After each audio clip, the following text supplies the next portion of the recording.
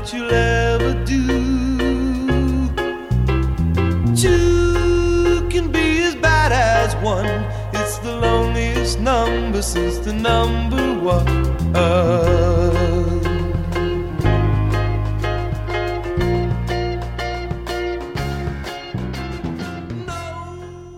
Hello, and welcome to Third Degree Burn, a podcast that looks at everything John Byrne. I am Tim Elliott, and with me, as always, is Brian Bad Boy Hughes. Brian? Hello. Bad Boy? Bad Boy, yeah. That's you. That's you. I hadn't even gotten a driving ticket in like the last couple of years. Now my daughter did, but oh well. You're bad in your own special way. Yeah, I'm bad at handwriting. I'm bad at drawing. I'm bad at keeping my sock drawer clean. But, you know, Saturday's coming around and it is time to clean my sock drawer out. There you go. So we'll see what happens. You got that planned for all day tomorrow. Yeah. Anyway, what we're doing tonight on tonight's show, and I say tonight only because we're recording at night. I don't know when you're listening to this. What we're doing tonight is the first two issues of OMAC by none other than John Byrne, because if we were doing it by anyone else, we wouldn't be doing this show. We'd be doing something else. And so we'll be looking at the DC release of OMAC that came out in 1991. I think it was January and February of 1991. And this is going to be a lot of fun because whereas the previous shows we've done, we've looked at with the Avengers and with Ant-Man, we looked at a lot of older Byrne work, especially when it was starting off in the 70s. This was done in 1991 at the height of his power, and he was really experimenting. So we're going to have a lot to talk about here. But before we do that, I guess we got a couple things to cover here. You have some news you want to talk about on John Byrne? Well, just briefly, I know you have some stuff to cover, but his induction into the Eisner Hall of Fame. Yes. Yeah, I actually understand it. Was it Chris Claremont? They were both inducted, as far as I understand. Yeah, they were both inducted. So was Bob Kane and a bunch of others. But I think Chris Claremont actually spoke for John at there, as he says they're very good friends. Yeah. And so he was able to accept it on John's behalf. Now, John, as a rule, does not typically go to conventions. And this was done at San Diego Comic-Con, wasn't it? They were announced at San Diego. Well, maybe just the nominations. Whoever's listening is, I'm sure, screaming into their iPod thinking, get it right, dummies. But they was either announced or they were just, the nominations were announced and they released the winners later. I had a hard time finding the actual notification of who was going to be inducted or who was inducted when it happened. It wasn't only till after the fact that I found out. Yeah. And that I found on the Byrne Robotics webpage. I just found it just by Googling, but you're right, it wasn't easy to find. Yeah. Anything else you got? No, I mean, just comic related. I got my, which I ordered through the Amazon link on Two True Freaks, my Spider-Man Omnibus number 1, which is about 10 pounds of wonderfulness. And I am 2 issues short of my Werewolf by Night, completing that collection. So I'm searching for number 34 and number 37, and then that will finish that run for me. Now, Werewolf by Night, that wasn't the John Jameson stuff, was it? No. This was in the early 70s when the ban was lifted, where they could do horror books. Yeah. So suddenly you got Tomb of Dracula, you've got the Frankenstein, which I'm drawing a blank on I know Scott Gardner is collecting those. The Werewolf by Night, which is Jack Russell, and it kind of came along the same that when all the Kung Fu stuff came out, which is all that genre, the kind of exploitation stuff, when Master of Kung Fu and all that kind of Iron Fist, which ties back to John Byrne. When I think of the horror stuff from the 70s, I think of Creepy and the 1984 and Vampirilla and books like that came out from the Warren Publishing Group. Right. And you think of artists like Rudy Nerbies. I can't say his name right. But that's what I always think of when I think of those type of monsters and whatnot. Well, and related to the werewolf, Mike Plug was one of the big artists on that, and I've noticed on Facebook he is getting a Kickstarter together to release a large book of his artwork. Oh, cool! That should be kind of nice, and I know he's done some. If you've watched Heavy Metal, the animated movie from 80. 82? I don't know the name. I can't remember when it was released. 84, 85. He did the artwork for 1981. 81. Oh, earlier than I thought. He did the artwork for I believe the sequence where it's the World War II sequence. Oh, okay. Where kind of the zombie guys take over the plane. I think he did the work for that, and it seems that fit his style, but he's done some movie stuff. So yeah, I'm thinking back, and I remember seeing Plug's name attached to a lot of the comedy stuff about comic books. Like there was a Superman funny where Lois Lane falls out the window, and Clark doesn't have time to change, so he flies out as Clark to save her. And Lois is sitting there saying, haha, Clark, I only pretended to fall out the window just to prove you were Superman. And then, next you see Clark sitting there at the typewriter, and Morgan Edge or Perry White comes and goes, Clark, where's Lois? Oh, Lois? Oh, she fell out the window. Yeah. And I think that was Mike Plug. See, if only he had kissed her and erased her memory. Well, the thing is, and I got into a Facebook discussion on this. He could have done that because I think it was Mike Bailey and definitely somebody else corrected me on that.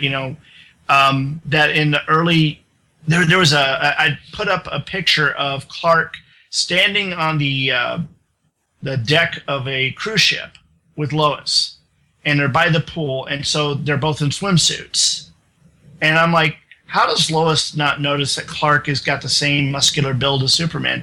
But when you look at the art, it's Kurt Swan drawing it, and Superman is not.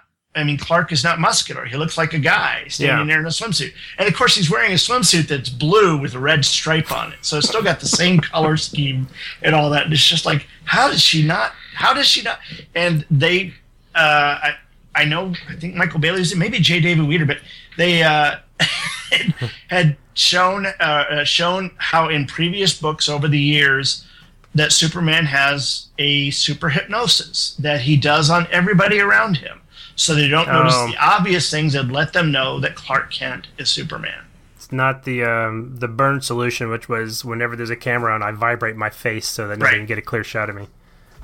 Well, didn't they have an episode, and I didn't watch this show, so forgive me if this was wrong, of Lois and Clark where they meet H.G. Wells, and there's a villain from the future. Yes, Fugit. Tempest, that's right. Tempest, yeah, and he tells Lois that, like, your history says you're the stupidest woman there is because you couldn't tell. He puts the glasses on, he goes, I'm Clark Kent. He takes them off and goes, I'm Superman. Duh! Yeah. I died laughing when that happened. I saw it when they originally aired. I thought that was I didn't even finish the rest of the episode because that was so funny to me. It took me out of the show. Yeah, he was basically voicing what everybody else was saying or thinking. H.G. Wells. I mean, I remember seeing it later. H.G. Wells, because we got that series on DVD. H.G. Wells had come back and told her, no, like, you've got like the greatest love story in history. I mean, it's happier than Romeo and Juliet. They die, but you guys live and you have this wonderful life together and you do all these amazing adventures. It's you're not considered to be stupid. You're considered to be one of the most greatest romances there ever was. So I was like, okay, that's nice. Cool, but it's still darn funny to sit there and say that. Well, yeah, because that's what everybody's thinking. It's like everybody's thinking that. Okay. Well, I just want to ask you real quick, and you give me the elevator pitch on. You've seen Ant-Man, correct? Yes. And I've seen Ant-Man, so I know Scott McGregor is doing a Ant-Man roundtable, so I don't want to steal any of their thunder, but just give me your brief impression of what you thought of it. I had a lot of fun with that movie. My family had a lot of fun with that movie. It's just enjoyable from beginning to end. Paul Rudd carries that movie perfectly. Michael Douglas fills in what he needs to do. I mean, he didn't sleepwalk. He wasn't, wasn't like, Robert De Niro's been in a lot of movies lately where he just goes and gets his check. He was actually putting a lot to it, and he wants to be involved, in the next one. He definitely built into this now. He loves being built. I would love to see him cross over into some of the other, just as like a consultant or just a little cameo into some of the other films. Like maybe he's working with the Avengers, or maybe he's working with S.H.I.E.L.D. again, or maybe they go to him because they have a problem. And after what happens with the Avengers, I think he's going to have to. Yeah. I mean, with that the Avengers cameo, and I don't know if everybody feels comfortable with us saying. I mean, it's pretty obvious at this point, But they haven't actually used him in any of the commercials since then. That's true. Yeah. But it's nice to know that Ant-Man beat out Pixels.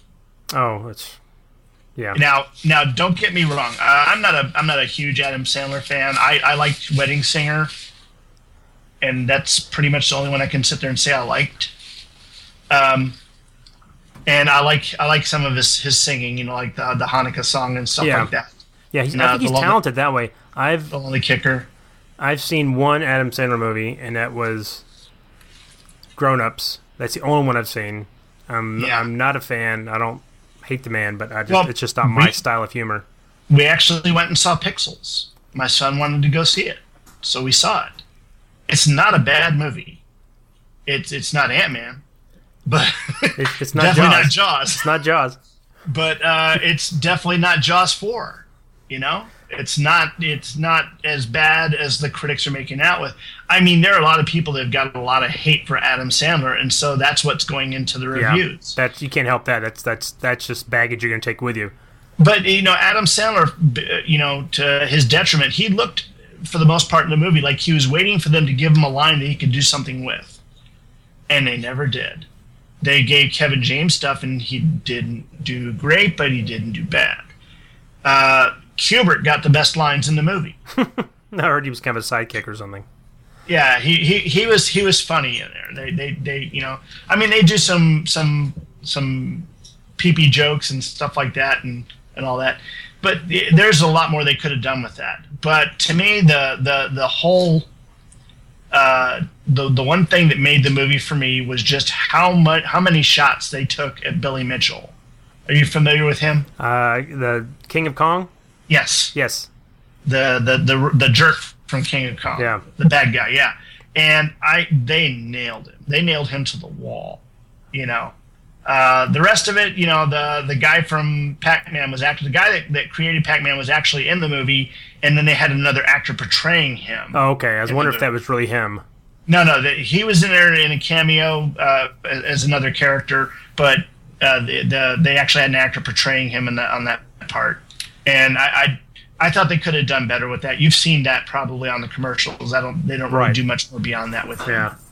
But it just seems Sandler's movies just seem he's taking kind of a lazy approach. That he's not really trying.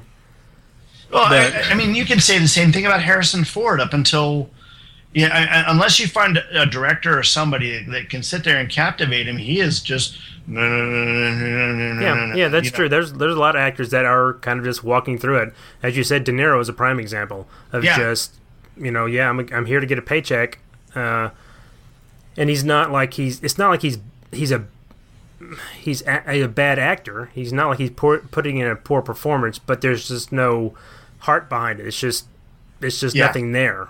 There's no emotion. There's no. So the Sandler's career right now is going into the dumper. I say it's going into the dumper, but he apparently has some deal worked up with Netflix, and he's already worth $500 million. So it's not like he's hurting or anything. He's not. Yeah, I don't think he has to work. I mean, I think it seems more that he's providing income for most of his friends who aren't as successful. So he's like Rob Schneider owes his career to Adam Sandler. Yes. Yeah, and so it'll be interesting to see what happens to him next. But going back to Ant-Man, I thought that movie just there was nothing in the movie that took me out of it. The three buddies or whatever that helped him with his capers and stuff were a little over the top at times. But the thing is, I know people just like those guys. that they're over the top in real life. I don't hang out with them, but I know them. Yeah. I thought it was I thought it was a lot of fun. It's not the fun level of Guardians. I'll give it that. But there's nothing bad about it. It's as good as Iron Man. That's what I'd say. I'd say it's as good as Iron Man, the first one. I only say no on that because Paul Rudd does not have the gravitas or the charisma that Robert Downey Jr. does. That movie just and that's true, and that's true. But when you watch Iron Man multiple times, you start coming away with, Tony Stark's not really that nice a guy. Oh, he's not. No, he's obnoxious. He's self-centered. He's right. egotistical. And the first time, the first couple of times you let him get away with it, because this is your introduction to him. You're getting Iron Man on the screen and all this. When you start watching it more and more times, he starts getting less sympathetic. Yeah, and I don't know if he's meant to be. Yeah, I guess you could say he's meant to be sympathetic, but I think even as kind of a jerk, he just. And I'm not saying Rudd should have. He's supposed to play a decent, nice guy, which what he does. Right. He plays a decent, nice guy. He's trying to do the right thing. Yes. And he doesn't have, like everybody, not everybody has a big outgoing personality the way Stark does. So Rudd, necessarily, Scott Lang's not necessarily going to have that type of. And maybe it's because Iron Man kind of launched these Marvel movies, and that's your first. It's the same experience I have with. I can acknowledge that Empire is a better film. Well, I don't know if I acknowledge it. Empire is a more compelling film than Star Wars, but to me, Star Wars will always be number one because that's my first experience. That was my gateway. It was my intro into that world. It was my first experience. So I can't strip that off when I'm watching the film. So Star Wars will always be my number one, and I think that's kind of with Iron Man. First time you kind of felt and saw this type of film. So now we've seen many of these. So Ant-Man's coming along. So it's not a dig against it. I think it's just a different. I thought the effects were great. I thought his shrinking effects were right out of Marvel Premiere. Yeah, the only thing that made people scratch their heads, and it wasn't just me. I heard a lot of people talking about it, and in other shows and whatnot, where they're sitting there saying, okay, so he can shrink, and apparently he's got the strength of a 180-pound man. Where's the weight going? And why is he able to use it in a punch, but when he lands on the guy's gun, he can run across it and not weight the thing down? And when he lands on people, he's not weighting them down. That's comic book science. Well, the thing is that they could have just given it a throwaway line where basically if you want to increase the weight, you turn this disc or whatever. Yeah. And, I guess they just thought it was going to be too much to give the audience to have to think about. And that's true. And there are some times you just have to accept it. Yeah. Because they kind of did that when he first used the suit and when he's in the bathtub and shrunk himself. I hope spoilers for Ant-Man. Sorry, folks. Yeah. He told people he shrunk himself? Oh my gosh. Well, he was,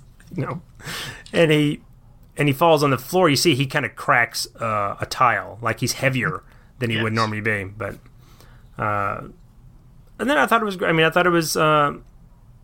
I thought again, spoilers for Ant-Man.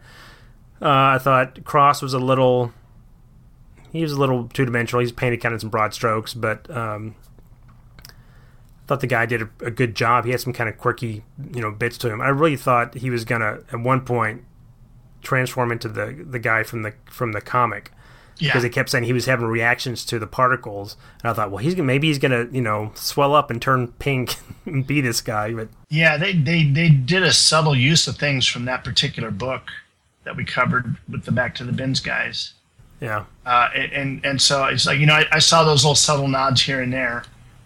The ants looked better, that's for sure. Yeah, I thought the effects were great. I thought that first scene when he first kind of shrinks and you get that little where he's kind of going through the building and he runs into the rat. I thought when he runs into the rat, that was actually pretty terrifying because I saw it on IMAX, so it was very loud and in 3D. So Yeah, in fact, I thought the 3D. Now, as I understand, it was a 3D conversion. It wasn't filmed in 3D. Right, I'm sure it is because I think it was only about $130 million film, so that's low for Marvel. Yeah, but the 3D effect I think was really handled well for that movie, and based on all the size things, it gave you a lot to sit there and look at, and so I actually enjoyed it. Now we're taking my son and his best friend who hasn't seen it to go see the movie tomorrow, but we're going to go see it in standard, not 2D. In 2D. Yeah. 2D. So I'll get a chance to see how that looks. It'll be my second time to see it, and I'm looking forward to it. Yeah, so. I was more interested in seeing it in IMAX. If I could have seen it in IMAX 2D, it would have been fine. But the only way they offered it was 3D, so I didn't want to. I knew if I didn't see it when I did, they were gonna, because Mission Impossible was coming out, they were gonna bump it, and Mission Impossible was gonna take over the IMAX theater. So and that's what happened at this theater. This theater that we found is in actually it's a theater I used to go to a lot to see movies before, and they've remodeled it on the inside. All the seats are electronic recliners. Oh, I've been to those. Those are nice. Yeah, but the other thing that's nice about it is I've already reserved the seats that we're going to sit in. That is great. A great option when you can pick your seats because you don't have to worry about getting there early and fighting the crowd. Exactly. And it just makes it wonderful. The only thing I don't like is they got the self-service drink system where it's a touch screen, and I hate those because you get all these people with sticky fingers. Oh, the big ones that have like 1,000 different combinations of soda. Yeah, those kind of thing. Yeah. Yeah, but it's all on touch screen, so you have to sit there and navigate through, and just take your Purell with you, and wipe it off. All right, so I guess moving back onto John Byrne, there was still some news that we had. You talked about him getting inducted into the Hall of Fame. He's going to actually be attending one convention. Now, he'd stopped attending conventions over the last couple of years because it really affected his workflow, and that's based on what things that he said on his website, Byrne Robotics. Next year, in August of 2016, will be the 50th anniversary of Star Trek. And they're having a big convention. I think Creation is throwing it in Las Vegas. And he said that he will be there. But it's a one-of-a-kind. It will not be reopening the floodgates of going to other conventions. I think that just speaks to how big a Star Trek fan he is. Yeah, and I didn't mention that earlier. I finally got my copy of the John Byrne collection from IDW, the hardback. And I just love that thing. That's a nice book. Cover to cover, yeah. Most of the stories I had, the only thing I was really missing was crew. So I was glad to get that and be able to look through that. It's just so gorgeous. At some point, we'll have to cover one, if not all, those stories. Oh yeah. You of course went through Two True Freaks Amazon link to get that, correct? Yes, I did. Okay. So that they get a little cut of what I spent. That's right. Got to keep the lights on, keep the heat on. I'm an Amazon Prime member, so I also got free shipping on it. So I was happy. Yes, nice. Yes. I'm not a Prime member, but if you haven't used Prime and you buy a lot of stuff online, if you like to watch movies, you like to listen to music, I got to recommend Prime because it's like $85 for a year. Yeah. And the entire music library that they have there is available for you to listen to stream, or to pull down onto your device. And so you can sit there and create all these crazy playlists on there. If a movie is in Prime, you can watch it like you'd watch something on Netflix. Right, you just like streaming. Yeah, you can stream the movie. Other movies you get discounts on, and then with the anything that you buy shopping, there are certain things that are Prime where you get free shipping on it, and it's usually you can get it shipped within a couple of days. I've had things shipped like 2 days easy. Yeah. I just never have pulled the trigger on that. When I got my, I did get recently through Amazon, again going through Two True Freaks, my the Jack Kirby trade of OMAC. Which is only the first 8 issues, and I have not read it, but I flipped through it, and it looks like crazy. It's typical crazy Kirby. And that's the term we're going to call it, crazy Kirby. That'll go up there with Kirby Crackle. All right, moving on my news. I found that on Byrne Robotics that John Byrne's been commissioned to make a 3D model of the Baxter Building. And so he's using a computer program to sit there and work this out. But it is incredibly detailed. And I don't know if you remember when he was on Fantastic Four, he did a 3D cutaway model of the Baxter Building, so you could see what was on each floor. And I mean, Jack Kirby had done one before, but this is definitely, it was updated. And then Burns doing that with this one. It's really updated, but it's still got like the pogo plane in there, the flying bathtub, and all the other things in there. But it looks like he's having a lot of fun doing it. So this is going to be a cutaway. Oh, is this a 3D model as in a computer generated or a physically 3D? It's a computer generated model cutaway, so you can actually see what's inside and what's on each of the floors as you go up the Baxter Building. That needs to be a poster, or somebody needs to make and I've back in the 90s, and I've still got them. It's like a virtual tour of the bridges of the Enterprise. You put it, put the disc in, and you can kind of go through. They need a virtual Baxter Building so that you can go through and look at, just walk through and somebody make that happen. Well, I remember when Doom came out and Quake came out.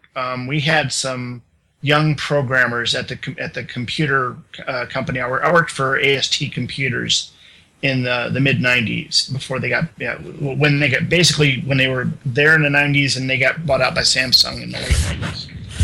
And there were some guys in there that were working on their programming, and so they programmed they did it in Doom, and then they did it when the Quake engine came out, where they made models of our office building and filled it up with the people, so you could go around and shoot all the people. That's cool. That is so cool. Which, considering what we saw in OMAC here, it's not a big stretch. No. But, you could see them making the Baxter Building on the same way. I mean, you could take, what is it today, Half-Life or any one of the shooters that they got for the PlayStations and the Xboxes, and they could take that model of the Baxter Building and allow you to be able to go through it and experience it. Yeah, you get to play a little bit of it in Marvel Legos. You get to go into the Baxter Building and do, there are some missions in there. But I'm surprised it's not. I don't play it, but isn't there Marvel Online? They're like the Marvel Online game where you can play not as a Marvel character, but you can. It's like I know DC's got that. It's like World of Warcraft, but I thought Marvel had something like that. I don't know if they do or not. Someone's yelling right now that they are. Yes, somebody. I guess we'll find out about that in email. Yeah, somebody's screaming into their iPad. Yeah, and then I saw a really cool number of commissions that Burns doing for people. Basically, if you go to Burns' website, they'll tell you if you want to commission him to do a piece of art, your favorite character or whatever. He's got a broker that you go through that will take your money and your directions on what you want. Just keep in mind, if you want to do something like that, it gets expensive, especially if you want to use X-Men characters for some reason. Doing something with them is more expensive than doing any of the other characters. And the more characters you add, the more money it's going to cost. So, I'm sure. If you just wanted to sketch something in pencil on a napkin, that's going to be like couple $100, but if you want something big, poster size, whatever, be sure to bring a wallet and like maybe your neighbor's pension. You better sell the wife and kids, but you can actually go on there also, and it'll take you to a link where you can find pages of artwork from other books that he's done in the past that are for sale. Now, the things, of course, that you'd want, like a shot of, say, Wolverine diving for someone or whatever from one book or another, those pages are going to be gone. It's going to be usually pages of secondary characters, or where not as much action is happening in the books. But the stuff people don't want. I'm lucky enough to have one. I own a burn page from Untold Tales of Spider-Man. Am I remembering that right? Is that right? No.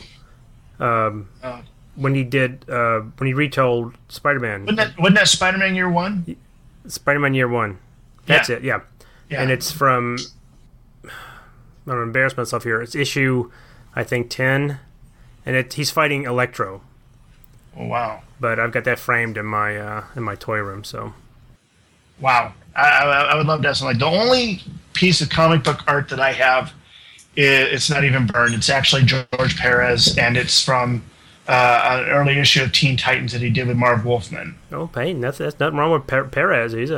And all it is it's a whole page of Dr. Light, basically escaping and going back to his place and doing whatever he does. That's all it is. So it's one of those secondary pages that people don't sit there and pay a whole lot of attention to. But I got it, I don't know, 25 years ago or something. I've had mine for a while.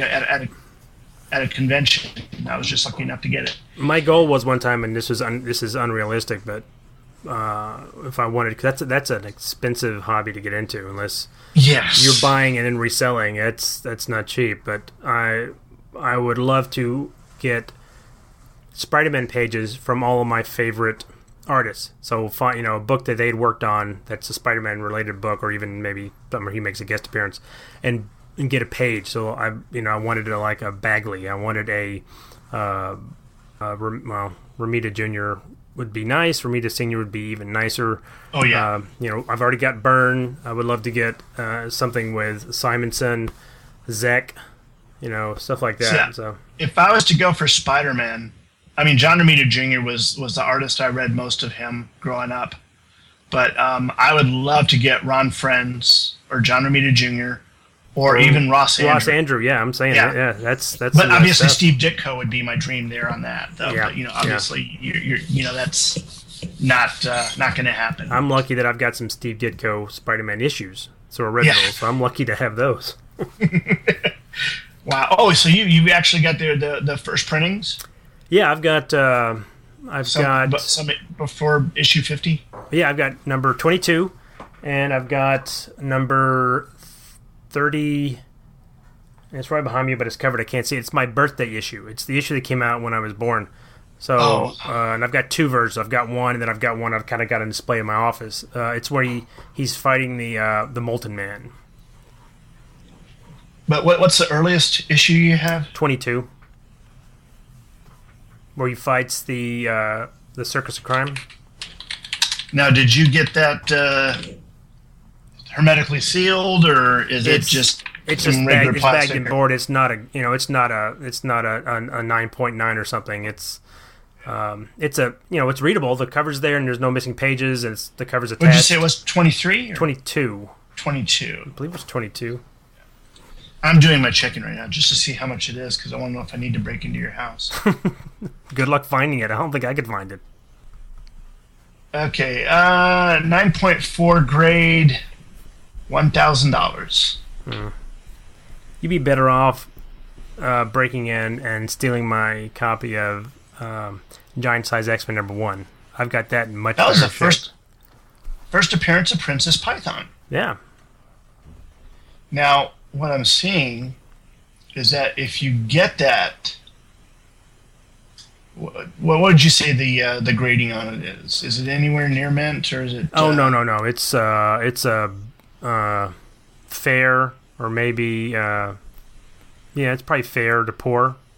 Fair to poor. Okay, so $20. Yeah, and I think I paid $5 or $6. I didn't pay a lot of money for it.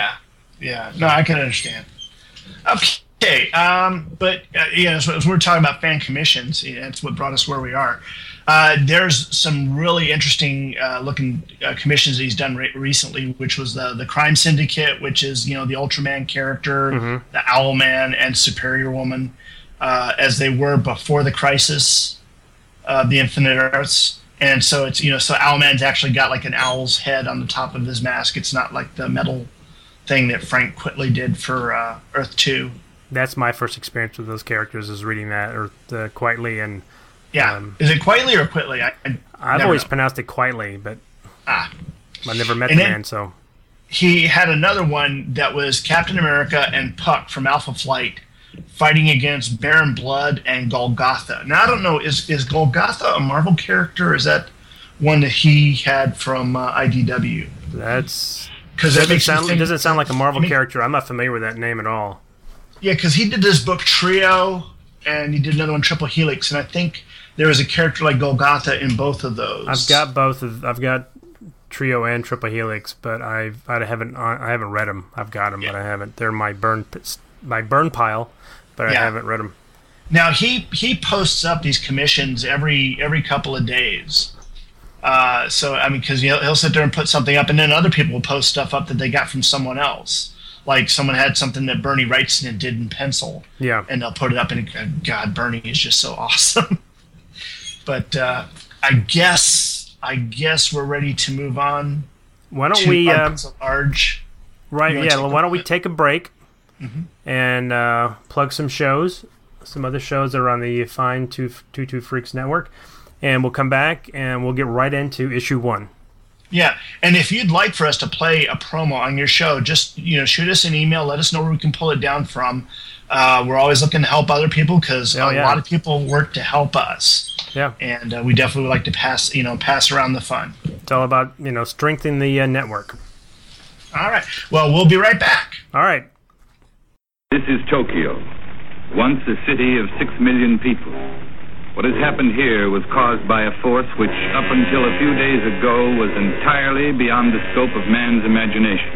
Tokyo, a smoldering memorial to the unknown. An unknown which at this very moment still prevails and could at any time lash out with its terrible destruction anywhere else in the world. Hi folks, Luke Giaconetti here. I'd like to ask you a few questions. Do you like giant monsters, or as they're called in Japan, Daikaiju? Monsters like Godzilla, Rodan, Gamera, King Ghidorah, or Mothra? Do you like more obscure monsters, such as Gappa or Yongari? Do you like giant heroes like Ultraman, or super robots like the Shogun Warriors?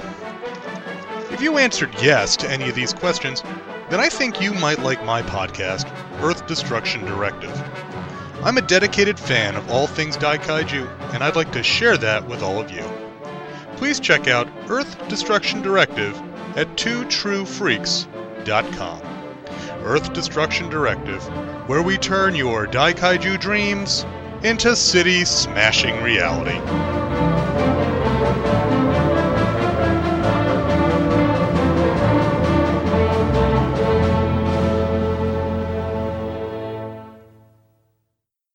And we're back. Yes, we are. Yes, we are. And what are we here to talk about? We're here to talk about OMAC, the One Man Army Corps.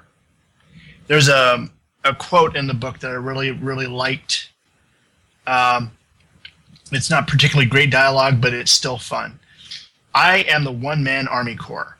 I was not created to think, to doubt, only to act, only to kill. Still don't get it, do you? He'll find her. That's what he does. That's all he does. You can't stop him. He'll wait for you, reach down her throat, and pull her sword out. Let go of me.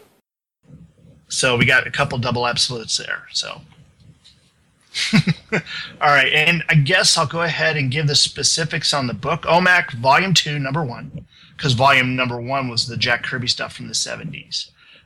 This was published in January 1991 at DC Comics, which, let me see, the cover art was done by John Byrne and Alex J., and I think he gets credit on there simply for the graphic of the name. I don't know that had anything to do with the art or inking there. Yeah, I think the art's all Byrne. Yeah, so I think it's just the graphic for the name. And then John Byrne is credited as the writer, the penciler, the inker, and the letterer. So we will be talking about lettering today. The book was edited by Jonathan Peterson, executive editor Dick Giordano, and this was published in January of 1991. Now, January of 1991, he was a busy, busy man. In Iron Man issue 264, he was the writer. I believe John Romita Jr. was doing the artwork. I think it's right. The Mickey Mouse Adventures, issue number 8, he did the cover art on. Ooh, I wonder if Gardner's got that.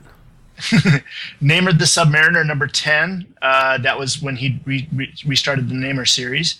The Dark Nativity, he did story and art, so that and OMAC kept him pretty busy. Superman, number 2. Now, this is one that I had a hard time finding because there's so many Superman series, but it came from 1990. And it was an Adventure subtitle. Oh, okay. And he got credit for inking one of the stories. Then there was the Flash TV special, and he was writer on a story in that. And then, What the, number 10, the Christmas special. He did an 8-page Christmas story of Dr. Doom as Santa Claus. And looks like he just did the art on that. He did not write or write it, yeah. And then there was a number of a good number of profile art work that he did for the Who's Who in the DC Universe, number 6. He did a big chunks of that. Added Strange to Wildcat. Now, I'm sitting there thinking about the Who's Who, and I remember, I think there was a separate book alone for Star Trek, wasn't there? Yes, it's a 2-issue, I think. Because the first time I ever saw John Byrne do anything Star Trek related, it was actually a profile thing of Khan.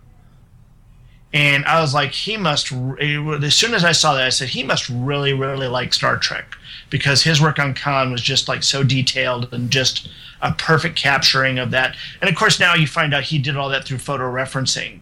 Right. And I'm not going to complain about it because it's beautiful. But that's what he'd done there. Yeah, I think any artist that's going to do a likeness of someone else is probably going to have to use some type of photo reference. I don't think that, you can draw, if I would tell you to draw, George Clooney, I don't think you can, any artist can draw him probably just from memory. They're going to use some kind of reference. Right. It's not... But I mean, the thing is, like, when you look at the work that I'll use as a good example, Keith Birdsong was the cover artist of a lot of the Star Trek books, Star Trek and Star Trek The Next Generation books that came out in the 90s. And every single shot that he did was a photo reference shot. So you could sit there and say, oh, that came from the Star Trek episode Day of the Dove, or that came from the Next Gen episode Brothers, or, it just, and Brothers came to mind because it was on TV today. So I brought that up. But, when Byrne was doing photo referencing, you didn't get that. I mean, that he did it, but he did it so well that it didn't detract from the story to sit there and say, okay, that image was from this point, or that image was from that point. And it was the same thing with Khan. I couldn't sit there and say, oh, yeah, that's him standing in front of the view screen where Kirk's looking at him, or whatever. In retrospect, you could probably sit there and maybe see that because he's got his arms crossed. I think it's just a reference. I think it's just more a reference to see what someone looks like when you're drawing them, not, as you say, taking a scene, looking at almost what Byrne is now doing with his Fumetti books for Star Trek, where he's going look and picking scenes that, this works. And, and I've been guilty of that, as a graphic designer myself. You'll go out and sometimes you'll see something that looks kind of the right angle or the right design you need, and sometimes you'll take it and you'll fudge it a little bit to meet what you need. So, but I don't think he's doing that. I think he's just looking at it to see what a person looks like when he draws them. Yeah. Well, it's like the Indiana Jones books. If you read the first 2 issues, Byrne did those, and his Indiana Jones looked like Harrison Ford's Indiana Jones. And then as you got into the later books, when different artists came in, you never got that kind of consistency. Well, it's like the trend on the Superman books where, and I can't name names because I can't think who they are, that we're constantly drawing Superman to look like Chris Reeves. Oh, Gary Frank. Yeah. Yeah, and that's just getting downright creepy. Yeah. Yeah. Well, moving on to OMAC, I will be reading the synopsis that I actually wrote up. It's the first time I've ever done a synopsis, so if y'all start falling asleep or really don't like it, tell me and I won't ever do it again. If it starts going too long, I'll play the exit music so that's time to get off stage. Okay. Book 1 is titled Past Imperfect, and it is dedicated to Jack Kirby. The story of OMAC takes place in post-apocalyptic Earth. OMAC is a one-man army corps, a super soldier who came from simple beginnings as Buddy Blank, a normal citizen who was picked to undergo transformation into lone soldier to fight against Mr. Big, a megalomaniac who wants nothing more than to rule the world. As the story opens, we see OMAC nearly killed as a pulse bomb practically blows him apart. Brother Eye, a computerized satellite that provides OMAC everything he needs for his ongoing battle with Mr. Big, reconstructs OMAC and his uniform immediately and 3 more times afterwards as Omak makes his way across the battlefield. He fights a giant walking machine called a Corporate Raider and easily brings it down, killing the pilot by simply snapping his neck. Afterwards, Omak returns to a settlement he's been staying at recently. The people in the settlement are very happy to see Omak and welcome with some down-home hospitality, complete with home-cooked food and some female companionship. The next morning, Brother Eye informs Omak that Mr. Big's shields are down, which gives Omak an opening to bring the conflict to an end. Omak makes his way across the battlefield, this time meeting more of the raiders in flying machines and destroying them as he moves closer to the citadel. Once inside, he meets little resistance as he goes higher and higher into the towering structure. Finally, Omak, a group of scantily clad humans that while young and strong, they do not appear to be bred for fighting. But before Omak can tear them apart, he's interrupted by what remains of Mr. Big, who is now the near skeletal remains of a man, so aged that he's withered almost to nothing. While Omak states that this is their first meeting, Mr. Big informs Omak that they have fought many times, and that one time Big thought that he had gotten rid of Omak forever. However, he now tires of the cycle and wants nothing more than for Omak to end his existence. Omak pauses, feeling unsure, then snaps Big's neck in an anticlimactic end to the constant struggle. The story doesn't end here, though. Almost a moment after Big is gone, a portal opens near Omak and a familiar voice beckons him to come through. As Omak goes through the portal, he's met by 2 members of the Global Peace Authority, the very agents that ushered Omak into the world initially, with Omak's creator, Dr. Myron Forrest, now long dead. The 2 GP agents tell Omak that his battle with Mr. Big has just begun, as Big has created a time machine, and that the true battle with Big is in the past. Omak accepts what they say and enters the time machine, understanding that since he is linked to Brother Eye, that both will be moved through time to the same era that Mr. Big has traveled into the past. Once the machine is activated, Omak is transported and immediately transforms back into the small, frail form of Buddy Blank. End of book 1. Very good synopsis. Thank you. Thank you very much. Very well written. Thank you. Now, the things you got to point out for this book is that, first off, as opposed to every other comic book, this is done in black and white. And back at this point in time, black and white was not done.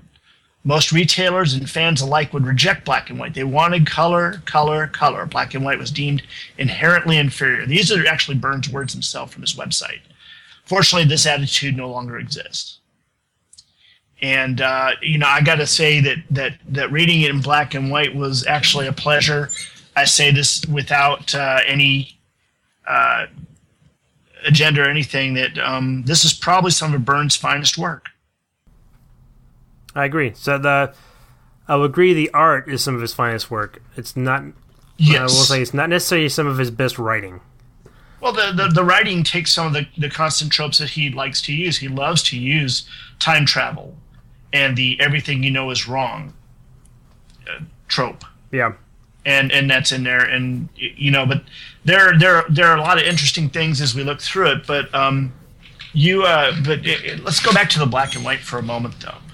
Now, what I guess not every fan knows about John Byrne is that he is, to a point, colorblind.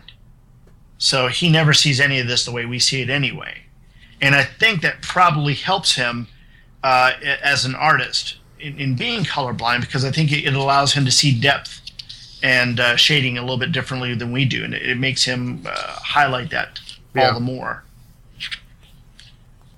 Well, what do you think? Well, I didn't know. I'll be honest and admit I didn't know. If I'd read that, I'd forgot that he was partially colorblind. It does explain, of course.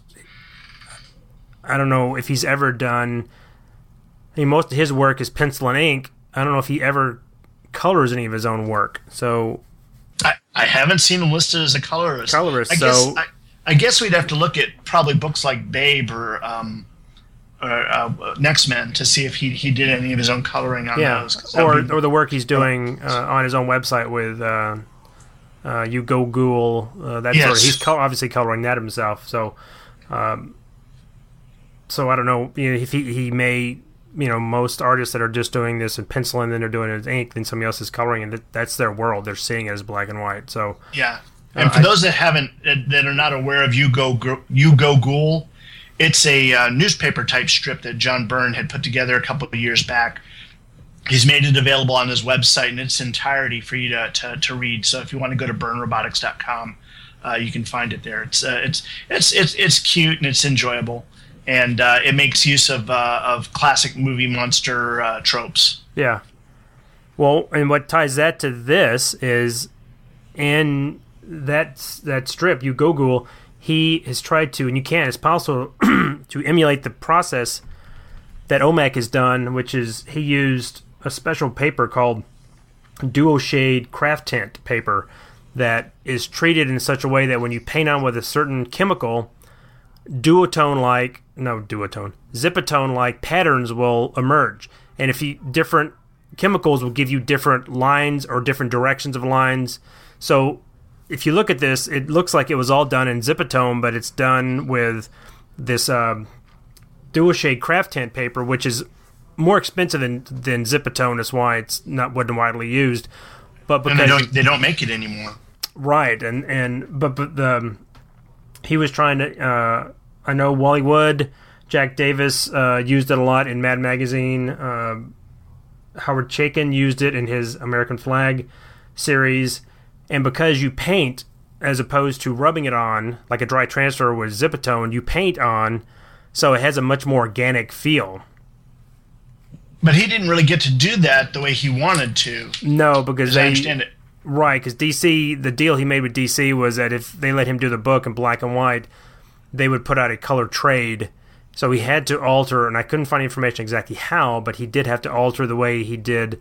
He had to do more or less conventional line work. Right. But what's ironic is that apparently the photostats were misplaced, so then the trade was never produced, and when they were found later behind filing cabinets, they had lost interest in it, so that's why this does not exist as a trade, and I can't find it digitally, so if you want to read OMAC, you're going to have to buy the original issues. Yeah.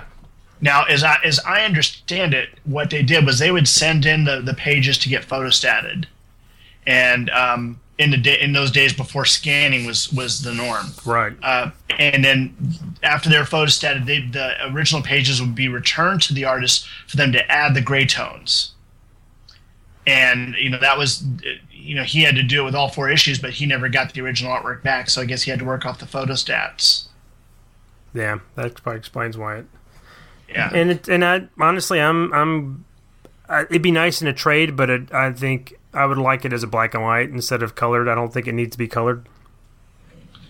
Yeah. One other thing that I found on his site that was interesting was the time machine that he did on that was the first time that he'd ever used a computer to create a model of something, because he wanted to make the model consistent from every angle, so that when he did it from one angle or the other angle, you were seeing everything as it was meant to be seen.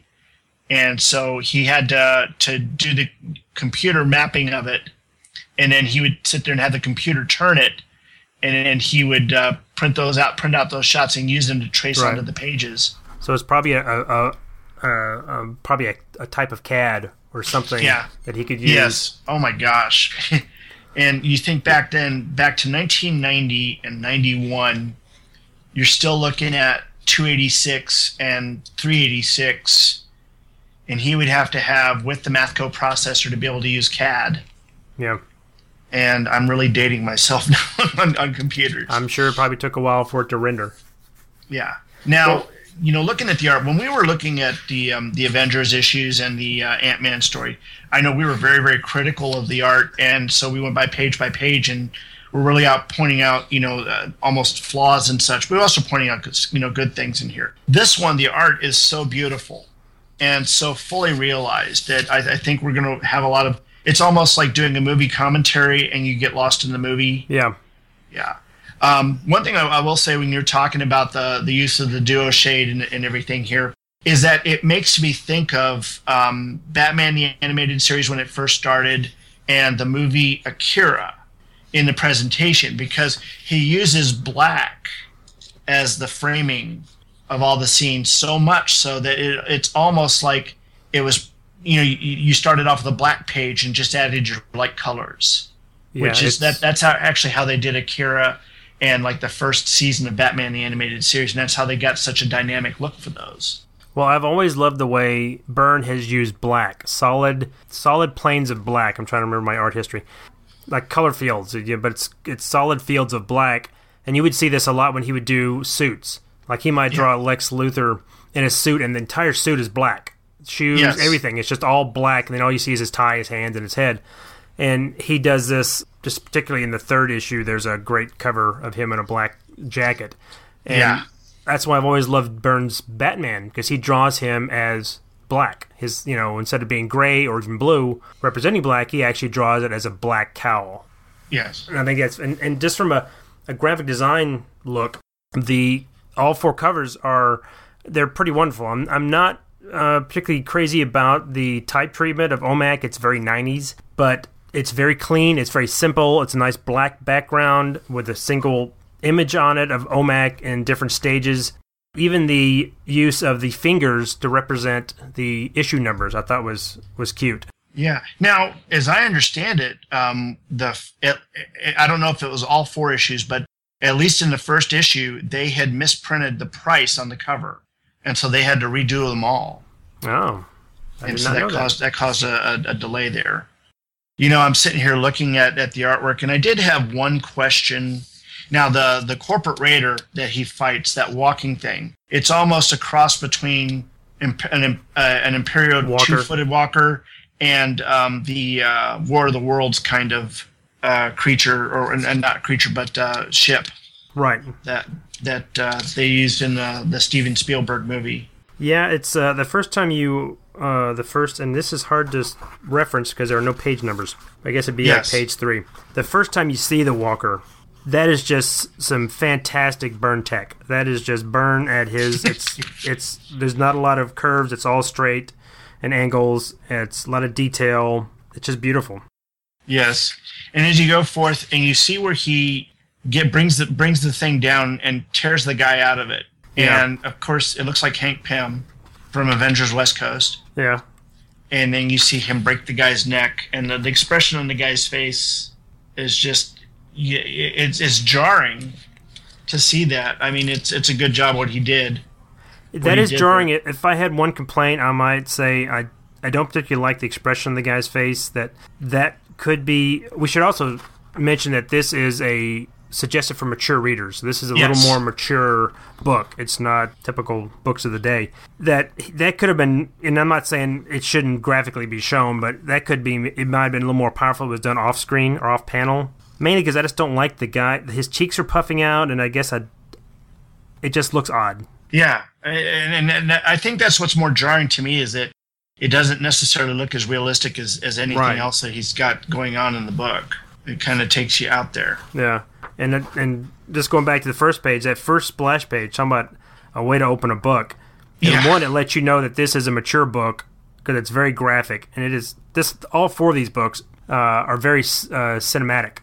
Great storytelling. And the first issue, I would almost say it could have been done as a silent issue.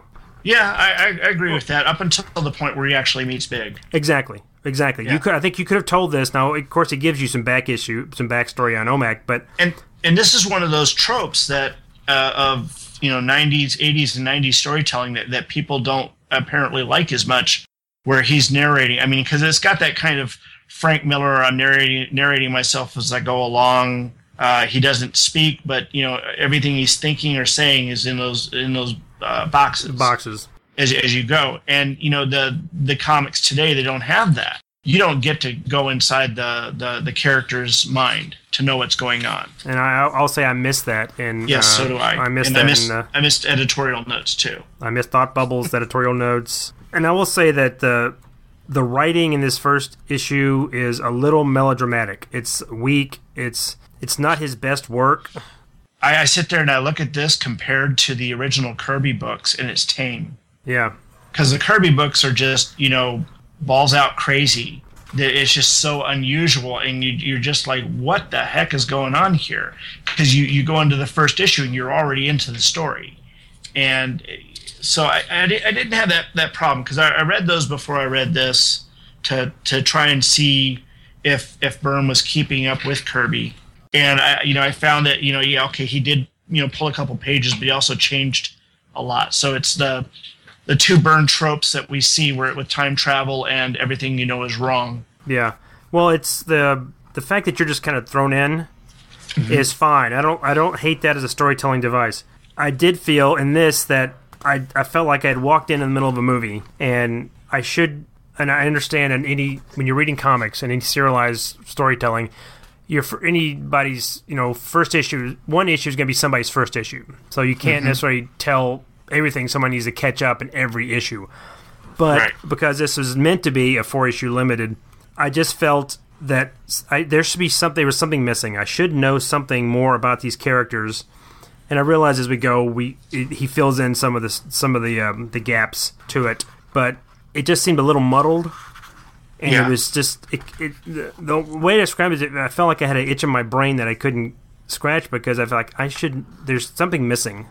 Yeah, and maybe he's referencing too much of Kirby that it's more of an assumption that we assume what's going on. So, and that's just my reaction to it. I'm not saying that's bad.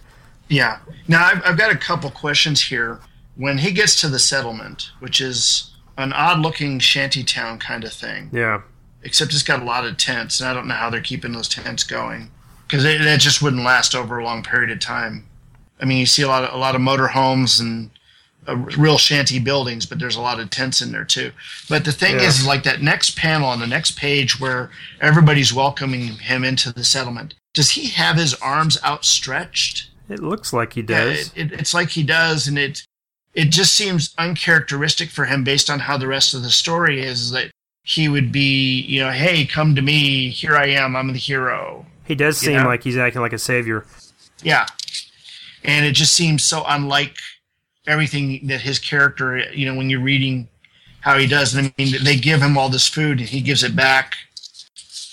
And then they send him a woman, and oh no, he takes that. He doesn't give that back, but well, they kind of back up a bit. I thought, and I don't know the history of the original Kirby's OMAC, if that was to take place in the DC timeline. I know later it was retconned that he was Commandy's grandfather or great grandfather. Well, I remember in DC Comics Presents, and I want to say it's issue 64. It was I think either Len Wein or Marv Wolfman wrote it. And it was this is funny because the story was done in like 1980. So it was before the Terminator. Whoever in the future sent back this robot called Murder Mech into 1980 to find the ancestor of Buddy Blank, a guy by the name of Norman Blank, to kill him, to prevent OMAC from being created. It wasn't Molesterbot? What? Said it wasn't the Molesterbot? What, is that from the Harlan Ellison story? No, that's a reference that Chris Tyler makes. No, but it was called Murder Mech, and it was George Perez did the art on it, and it was basically Superman getting to fight OMAC, and then ultimately fighting Murder Mech. But it was basically a Terminator story. They sent a Terminator into the past to kill his ancestor. Oh yeah, that's. I'm sure Harlan Ellison probably sued somebody over that. Yeah, I don't know, because when did Ellison write his story? His is based on the Outer Limits. Outer Limits episode, show, yeah. So that's from like 65, 64. Okay. And I've seen the episode, and it's very loosely based on I mean, that. it's just that whole time paradox of going back and killing someone in the past, right? Yeah. And that falls into that whole predestination paradox where you going back through time, you create yourself to go back in time. But going back to this, I do remember in this book the mentioning of heroes of the past like Superman and Batman. Yeah, and in this one, they recognize the DC universe. Of course, this is after Crisis, so you don't know which version of the DC universe they're talking about. Well, that's it, because in that scene where the villagers are greeting him, the little girl is holding a Superman doll. Oh, I did not catch that. The little girl with no pants is holding... Yeah. There you are. She's holding a Superman doll. Yeah. So my question was, Why didn't the DC heroes stop Mr. Big? They all got killed in the apocalypse. Maybe. Or maybe in this world they exist as fictional characters. Okay, so going back to this, in the segment where he's got the woman in his thing, I'm trying to figure out what's under the bed that they're on. Because it almost looks like there's like an arm sticking out or a leg sticking out. Well, it looks like legs, but I think it's supposed to be sacks of something. Well, yeah, I noticed that I didn't really get to pick out everything a lot, but I do see this one thing that's, was it 657D? And I looked that up. And what I found is it was actually a flu vaccine. Oh. D57D, that's right. Yeah, it was a flu vaccine. That's if you're looking at the scene where he's awake and she's asleep. Oh, yeah. You can see it behind him, and there's other stuff in there. And I was just like, well, what is all this? You know, yeah, well, he's got something that says, it's like Insulux, something, whatever that is. That's. Yeah. I thought that the scene with him accepting a woman, which I guess he's supposed to be just... He's spreading his seed. Yeah, which I thought was odd, and I don't want to talk about it too much because it'll carry into the next issue, but yeah, that seems, as you point out, him going into the camp and kind of spreading his arms and greeting them, that seems a little too emotional for him. He seems that he should be a little more distant, and even when he's leaving and he makes note that, Brother Eye tells him, oh, well, she's pregnant, and he seems, okay, well, that's a good thing. I've left at least there'll be something of me left behind.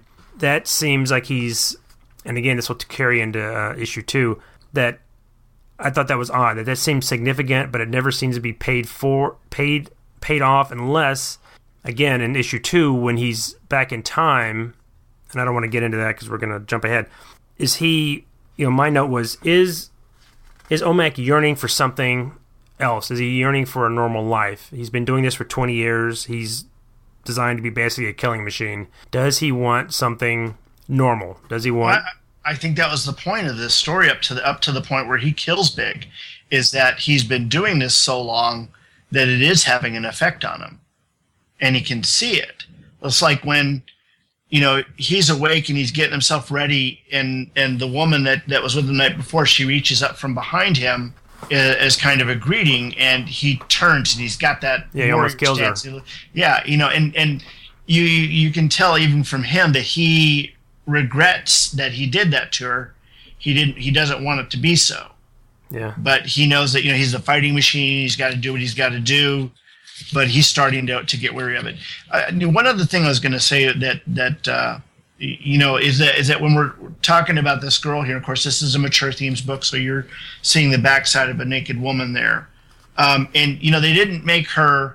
He didn't make her this buxom comic book woman that we're accustomed to see, not like Frankie Ray or Jean Grey or any of those that he drew. He'd always made the women to seem a bit more, buxom and sexy, and he definitely didn't go that way with her. He made her almost tomboyish in her appearance, or basically someone who had not had enough meals. Well, that's what he says. There's a quote that says, her body is like the food the elders left for me, lean and spare. Yeah. Lean and spare. Spare. Sorry. Spare. Yeah, spare. Okay, I can't read. Yeah. But he did a good job of representing that, Yeah, he did, and he did a good job of, other than Omac looking particularly superhero-like, everybody seems... Omac, to me, with the face, he looks like a cross between Superman and Captain Marvel. Yeah, and that was one of my notes, that he's very Captain Marvel-like in that he gets his power from a lightning bolt, like an energy beam, and got somebody looking over him. He's got Brother Eye up in orbit, kind of like the elders. Forgive me if I'm not that familiar with Shazam or Captain Marvel, but at least I'm going off my TV show experience. Yeah, but Shazam the Wizard was the guy that bestowed his power on him at the Rock of Eternity. Yeah. Now, this next page after he leaves the encampment, at the very bottom there's a dead body. And the first time I saw it, I was looking at the boots and going, is that like do they recreate Omac completely, or was he killed and that's one of his old bodies? But that's not the case. That's actually somebody else altogether. Yeah. But that's a typical Byrne boot. He likes to draw those big, rounded, kind of bulbous boots. Yeah, it makes me think of the Guy Gardner boots in Legends. Oh yeah. There's And go ahead. Oh well, I'm just gonna skip ahead here. Where is it? 'Cause Well, didn't see I was this going until- to say on the next page here, the one thing that I just kind of look at, he's got these in the second panel. They look like ocean mines, like you would see the mines that were set in the water to Yeah, I don't know. affect the ships. To me, it was almost because I'd seen him use this particular model before. I think in Action Comics with Superman and Green Lantern during the what was the Manhunter saga in the late late 80s. No Man Escapes the Manhunters. Millennium. Oh, Millennium. Yeah, I've got some Millennium Yeah, stuff. I think he used the same model for that from the Millennium issue he did with Green Lantern. Yeah. But that's just, it definitely speaks to me back to something else he'd done before. And speaking of that, and I'm just curious, your own thoughts on OMAC. Of course, was created in '74 by Kirby, Yeah. which I thought that was interesting. He created him. It says, according to myth, I guess, strictly to he had a contract that he had to produce 15 pages a week, and that's why he created OMAC. And he apparently had the idea of a kind of a Captain America in the future floating around in his brain. That's what he pulled from. But can you imagine contemporary artists today producing 15 pages a week?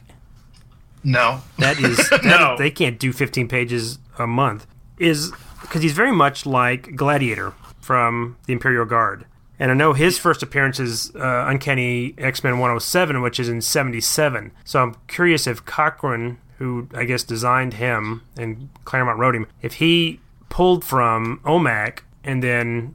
I think that you'd actually need to look at Cochrum's Legion of Superheroes to see if you can find Gladiator. Somebody Now, similar. Gladiator, of course. Well, the thing is, the Imperial Guard is the Legion of Superheroes brought over into the Marvel universe. And Cochran was working on Legion of Superheroes before X-Men. He designed so many of those costumes there. Now, of course, Gladiator was the amalgam of, or not amalgam, but their version of Superboy or Superman. Yeah. From Legion. But I'm trying to think back if Tyrock or one of the other characters had that kind of mohawk going, and I'm gonna have to look around and see if that's the case. I didn't think that up.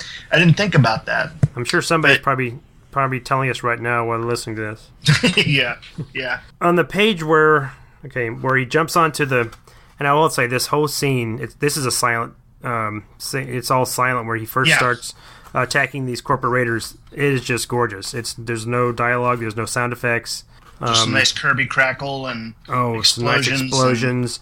When he jumps on the first flyer and kind of maneuvers it to fly into one of these walkers, and you see him jumping off. At the very bottom, he's running. He's just running at the camera. In the background, and if he wasn't such a big Star Trek fan, I wouldn't think any of this. That looks like Vasquez Rocks behind him, where Kirk fought the Gorn. Let me see this. Where he says 3 down, 3 to go. Okay. Yes. Oh, yeah. Definitely. I always referred to that to myself as Shatner Rock. Yeah. Because Kirk fought the Gorn there, and that's what I was thinking. Of course, Lone Ranger did a lot of stuff there too. One thing I've got to say, and a lot of artists do this. I'm going to go back a couple pages. When he uses that, he has that staff or whatever that he's using. He pole vaults. Yeah, he pole vaults. I'm sorry, I don't know if you've ever watched pole vaulters, but the poles bend. Yeah. They're rarely straight because one end's always heavier. Just there's so much weight on it, and when he's using it here, it keeps perfectly straight, and you couldn't pole vault if it stays perfectly straight. Well, that's where the energy you get to pole vault is from the bending of that fiberglass. Right, and so that's the one thing that's not quite right with that. That's just one little thing. Yeah, but I'm not going to complain about it. I'm just like, oh, okay. Well, you could no prize that as saying, well, he is super powered, so maybe yes. But then why doesn't he the pole vault? Right, but yeah, Brother Eye keeps adding strength to him as he needs it. Yeah, and that's really cool. He takes out the walkers, he takes out the flyers. And there's that one scene. It looks like he's actually flying away from it. Yeah, where he's jumping off of it's it. exploded, and he's upside down and comes out, and that's just really, really. I could almost see that as Superman or anything else. That's a very even though the vest floats around him. Yeah. Well, Byrne did that a lot when he was doing Superman, where he would kind of turn his hands in, the way he's got them kind of angled in. I see that a lot in his Superman work. Makes you wonder, are those actual comfortable ways to hold your hands? Excuse me. I don't know. I'd have to jump off something blowing up to find out. Yeah. Well, I find myself more and more as I look at comic book pages and characters doing the stuff and the cool poses, and I find myself like standing up and trying to do the poses to see, was there any realistic reason to do that pose, and would anybody actually want to be doing it? And it's not. A lot of times they're not comfortable. Try to. I used to do this. Try to do your fingers the way Spider-Man does when he shoots his webs. Yeah. It's painful. No, I've been doing it all my life because I've been dreaming of being able to do it. So it's kind of a natural reflex to me. But the way I look at it is kind of like, you ever seen that Sports Illustrated cover where Muhammad Ali is standing over Sonny Liston and he's got his arm and elbow kind of thrown up around his neck? Yeah. And the thing is like, I actually saw the film of the movie, of the fight itself. And that moment when he does that is so quick and so fast. He's not posing. His arm is actually moving up and then back down. Yeah. I mean, what he did in just a few tenths of a second that he did that, and the photographer just caught it that one perfect moment. And he had, I guess, the shutter speed so he didn't catch the blur or anything. Yeah. And you could even see, beneath his legs, in between his legs, Larry Merchant, who's now on HBO as one of the boxing commentators. You can see him standing there. And I just thought that was a really interesting thing, and that explains to me, about how the poses and stuff in the comic books work. That's not some of them standing in one pose. There's a lot of natural action going on in there. Right. And if you see it, it's if you look in your, if you have How to Draw Comics Marvel Way, that will say there's kind of there's like an apex of a pose that's more dramatic. Yes. It's at the beginning or the end of something you're doing, some kind of action. That's more dramatic than if you catch someone in the middle. Yeah. Now, as he gets the page where he gets to the Citadel, and the panel right above where he gets to the Citadel, doesn't that look like what's his name from the old movies? Yeah, that's it. Edward G. Robinson. Edward G. Robinson. I was just sitting there trying to think, what's his name? He looks a little. The previous page looks a little bit like Reed Richards in that last panel. He's a little squinty, and he's got some. Yes. He's got some good sideburns there too. Yeah, and it didn't really dawn on me at first. It didn't really catch the little sideburn Reed Richards gray. Right, a little bit of gray. The little bit of gray in there, just to show his age. But I love that Citadel. Oh, and that's more Byrne tech. That is clean. He looks like Byrne wanted to be an architect or something, or a draftsman or something. It explains why he's doing a lot of computer stuff now, because he seemed to have an affinity for it. Yeah, and then he goes into this Citadel, and you can just tell it's a gigantic, expansive place. Well, the scene first, he kind of walks past all the art, and you see Superman there. Oh yeah, at the very top again. Yeah, there's another Superman. Where then there's another scene where he is walking along, and you can just see kind of down this shaft. That is very much like the scene in Forbidden Planet, where they're looking at all the Krell machinery. Yeah. And they have these huge shafts that sink down into the earth. That was reminiscent for me. It makes me think of I've got a video around here that was James Cameron's very, very first self-produced piece, which was basically on a large, gigantic spaceship out in the middle of nowhere, and you had a guy and a woman working with these large machines, kind of like what Ripley used in Aliens, but actually larger than that and more mechanical in the arms and everything. I'm trying to remember what the name of it was. Xenogenesis is what it's called, and you can find it on YouTube now. But just the depth of that makes me think of the Xenogenesis video and what they did there. It looks a lot like it. The setting and scenery around it, the Byrne tech as he's walking around through there. If you get a chance, check that out. I have to look at that. Well, what we learned for what we find out later to be the surrogates that he fights, these kind of big, beautiful people. Yeah. Those remind me of his Next Men, because in the beginning of the Next Men, they're kind of living in an idealistic utopia, and all they do is kind of have sex, which they call, if I remember right, called dancing. Yes. And that's what I was like. Well, that's what these people could be, because they're fit and they're good, they're in great shape, but they're obviously not fighters. Well, this is actually around the time that he was forming Next Men. Next Men, because that's probably 93, 94? No, in 90 is when he'd sit there and said, hey, I'm going to go ahead and try and start, try some creator owned work for one of the other guys. And it was put out later in 91. Okay, then that's... So yeah, he was working on that at the same time, probably. Yeah, or maybe one was the genesis of another one.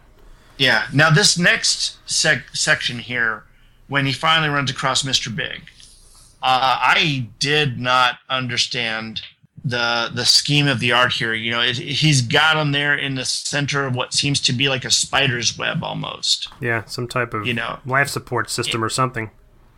But there's nothing connected to him, anything like that. It doesn't make sense to me. It's like, is he in a position where he's about to fall or what? It's just so bizarre. It looks like some type of hammock or like a cocoon, or maybe he is, this thing completely encases him, and that's what keeps him alive. And then when Omak, of course, is coming in order to interact with Omak, this thing has to kind of open up like a flower, and maybe that's why he... Yeah. But he does later, you see, he's got some kind of machinery that looks like it's feeding him. Yeah, it's feeding him, it's dressing him, it's doing all of that. Yeah. And he just... Boy, this is the first time I've ever seen Byrne make someone look disgusting, and they actually remain looking disgusting. He does a good job of... he's always does a good job of doing someone who is kind of decrepit and just kind of wasted away. He reminds me a little of the way he drew in the She-Hulk graphic novel, the guy that gets taken over by the cockroaches. It's he's a S.H.I.E.L.D. agent. Yeah, I don't know what you're talking about. I can't think of his name. Kind of like that. He looks just kind of decrepit and decayed. Yeah. And the whole scene where it's sitting there getting him dressed, it keeps making me think of what's his name's character in Prometheus. Oh. I forgot about that. I'd make that connection, but that is a good connection. As he's being dressed and walked to the alien ship. But, yeah. And then Omak just comes up to him and...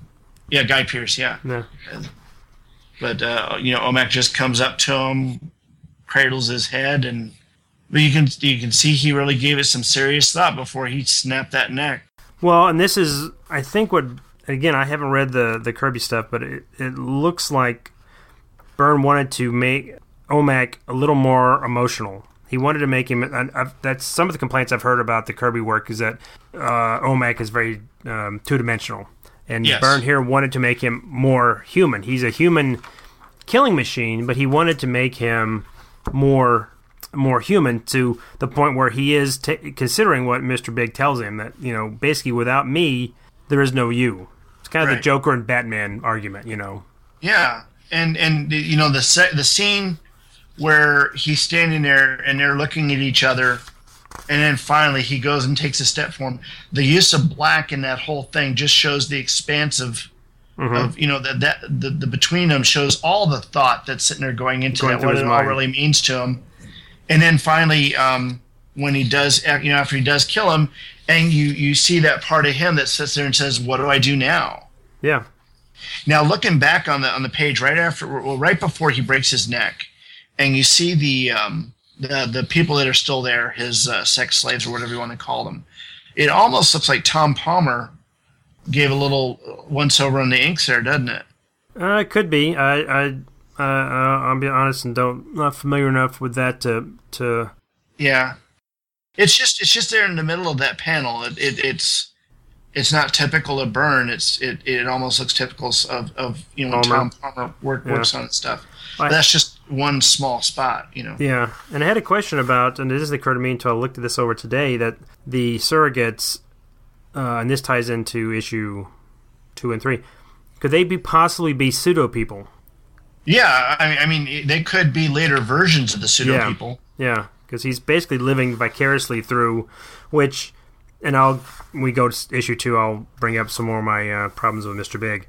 Yeah, and it's a situation where when you see OMAC kind of deciding what he's going to do, I think he cannot kill Mr. Big. I think he may, like he said, he's designed to do this. This is his goal a lot in life, his goal. So I don't think he has a choice. He may be thinking about it, but I think in the end he can no longer not kill Mr. Big than he could. Yeah, but then it all of a sudden that portal opens up, and it's like, and then something very like a miracle. It's like a relief, right, to get away from that finality. And the only complaint that I have in this GPA segment is that while they're in a placing, it's different. There's nothing to make it look so different that it's not like he just walked into another room in Big's Citadel. You know what I mean?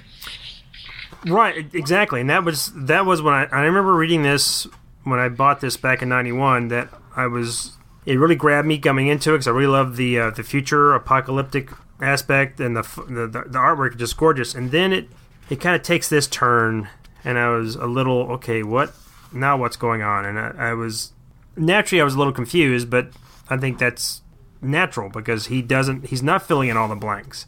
He's going to do that throughout the other 3 issues, but yeah, and bringing in the GPA, the Global Peace Authority, or whatever. Yeah, the Global Peace Authority is kind of one of those wacky things that you're just like, did he really bring them in? Yeah. Because he probably could have found another way of presenting the time travel thing without using them, and he only uses them for just these few panels. And it may be just so he wants to make a connection to the Kirby run. And he does that really, really well, because you look at the Kirby books and you look at these next few pages as they're kind of going over the history of things. You see the pseudo people and all that. And yeah, that looks right out of the OMAC there's books. some scenes. Yeah, they look like there's some scenes he's pulled whole cloth out of Kirby's work. I agree. I've read these issues probably 4 times, and I think I get a handle on how the whole story pans out. But then sometimes when you think about it, like, well, it doesn't make sense. So either I'm being dense or it is a little confusing. Yeah, I mean, he needed to get the time travel element going. And I guess he figured this is the best way of doing it, and it's a way of good way of pointing back to the Kirby stuff, but it detracts from everything else. Right. I think I won't reveal what he's trying to do, but for what he's trying to do, he did it the best way he could. I think he could have done something differently, but for what he was trying to do, I think he accomplished what he was going to do. Yeah, and then at the very end, of course, OMAC falls to the ground and transforms into Buddy Blank in what looks like a Star Trek shirt. I was going to say that. That's a very Star Trek outfit, isn't it? Yes, yeah, it is. That's a very Federation. It's because of that black collar is what does it. The black collar. It's a black collar pants and the kind of standard shoes. And I do want to say I thought Buddy Blank as a name. I thought that was a very Marvel name. I thought that sounds something right out of Stan Lee. And I'm going to talk a bit more about the name and the use of it as we get into the further books. But I think let me ask you: do you have any other thoughts on issue 1? No, let me kind of look at my notes and see. I think I've kind of covered everything. No, I'd have overall said I thought it was a nice start. Has a great cliffhanger. Yeah, and there's something else I think that we definitely have to mention, because we've talked everything else about this.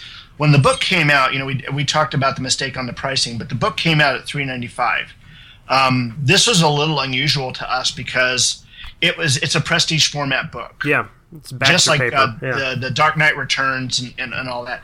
And the printing process that they used on it was superior, in my opinion, to a lot of stuff I've seen before. And yet it was $3.95 on the cover. Because if I remember right, wasn't Dark Knight Returns $5 for one of these? Usually the prestige format books were like $5 a pop. Yeah, I'd have to look. It was either $3.95 or $4.95. But this is this is what's known as Baxter paper. So yeah, it's a heavier, not as nice as what they printed on now. But if you compare this to the For what was coming out today, that was really, really good, really impressive. Yeah, and 91 books were what, about $1.25, $1.50? Yeah. Is that right? Yeah, so, that's about right. Yeah. So now this is the price of a normal comic now. Yeah. Okay, well, I think we've done everything we can on book 1. I believe we'll take a little bit of a break here, and then we'll come back with book 2. Brother, can you spare an eye?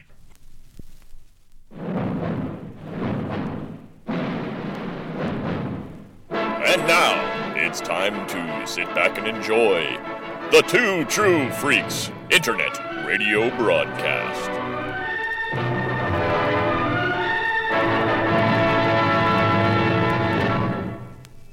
A long time ago, in a galaxy far, far away, a great adventure took place. Oh no!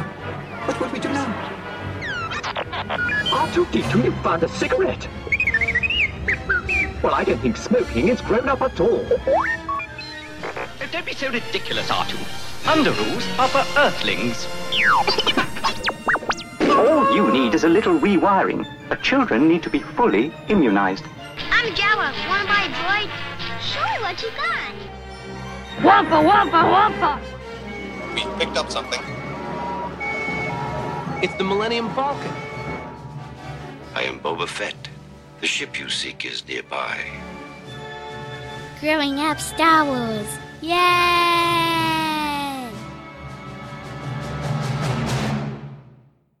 Offer expires May 31st, 1980. And we're back. Yes, we are. All right. Yes, we are.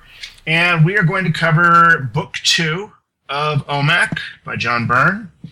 And everything about this book is the same as the last one. That cover art was done by John Byrne and Alex J. And we talked before about how I believe J did the graphic on OMAC and Byrne did the rest of the art. John Byrne was the writer, the penciler, the inker, and the letterer. Now, we didn't really talk about the lettering in the last book, and that's basically because it was done so well that it didn't distract from anything. And now, what most people might be asking is John Byrne actually putting in the letters himself? And he's not. He takes the letters from a library of letters that he has from another individual, and the name of the person escapes me. Now I'm going to have to go back and look that up. But just so you know, he's not hand drawing the letters. Right. He's actually pulling them from a pool of letters that he actually has at home that he uses for this sort of thing.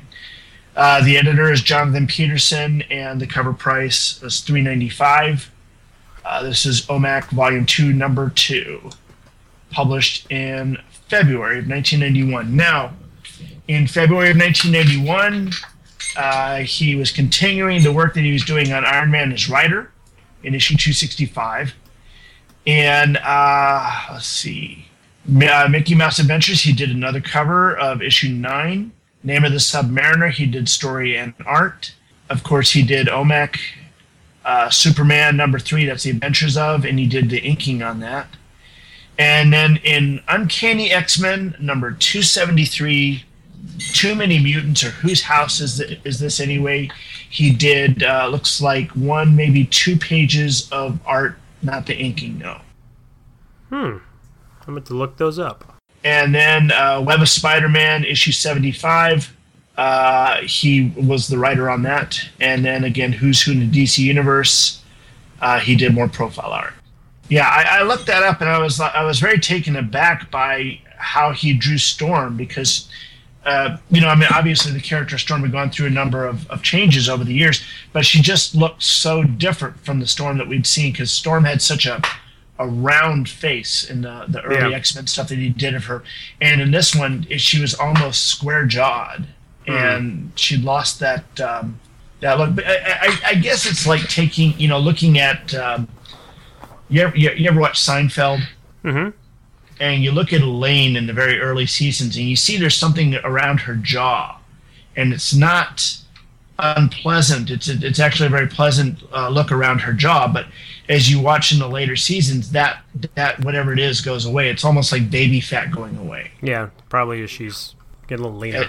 As she's getting leaner and she's getting older. And I think maybe that's what he was doing there with Storm and that. But, yeah, I had to go back and take a look at that and see, what he did. It's just like how much of that, because I didn't think he'd ever gone back to the X-Men that much to do much except to maybe an annual. So to see that he'd gone back and done at least a little bit of art. Yeah, that surprises me. I'd have to, or I haven't read that since it came out, but I have to look at that again and see. But I mean, it goes along with the style that he's got going in Namor and here with the duo shade. You can definitely see he's using that there too. So that was interesting. Anyway, going on, I'll give us our synopsis for Chapter 2, Brother, Can You Spare an Eye? Which I really like that title. The story opens with Buddy Blank having no memory of anything that transpired in the previous book, struggling to understand what is going on around him. He finds himself in New York during the Great Depression. Through a series of small incidents, he comes to be in the care of a kind police officer and his daughter. He has been named Buddy Blank since he did not remember anything before he arrived. Years pass and Buddy is married to the daughter of the police officer that took him into their home. The police officer, however, died in the ensuing years under some form of scandal, where it is said he was skimming money from Mr. Bigelow. Bigelow is, of course, the biggest businessman around, with his signs and products everywhere. Buddy has a job on the docks, but it is barely enough to pay the bills. Nightly, he dreams of battle in the wasteland that OMAC came from. His wife finds ways of calming him down after the dreams wake him. One day, Betty, one of Buddy's friends, encourages him to go to see about a job at Bigelow's, where the job is better, the pay is better, and the perks are just outright crazy. One of which is a room where employees can destroy valuable objects or stab and torture pseudo-people. Buddy feels ill after seeing this and leaves, just unsure if he should take a job there when his wife would object so much, as they feel Bigelow somehow had her father killed. Buddy then has a series of dreams that connect the futuristic world of OMAC to his current life with his wife, all of which makes Buddy think he's losing his mind. Buddy also finds out that he's lost his job. In desperation to provide for his wife, Buddy goes to take a job at Bigelow's. But when he's introduced to the big man, he's recognized immediately by the boss as OMAC. Big has Buddy tortured and taken to the docks to be killed. Buddy's wife and the police show up thanks to Buddy's friend who barely escaped with his life.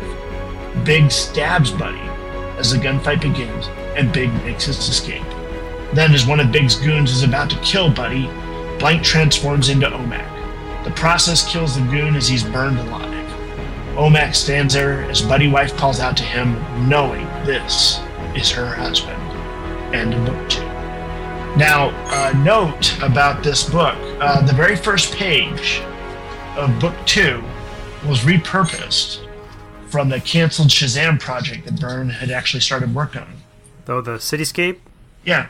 Interesting. So, yeah, that's interesting. I mean, you can see that as being 1920s or even 1940s. Yeah, that could easily be. Yeah. So, but it's pretty cool, the whole thing, and sit there and think that he repurposed that, and you look at the other pages and everything's just seamless and goes right into the story. Yeah. Now, was my synopsis okay there? It was good. Yeah, it was. I think when we get to, I'm doing issue 3 and 4, which we'll do in part 2 of this. Mine may be a little more, I don't want to say dry, but my writing style is a little more.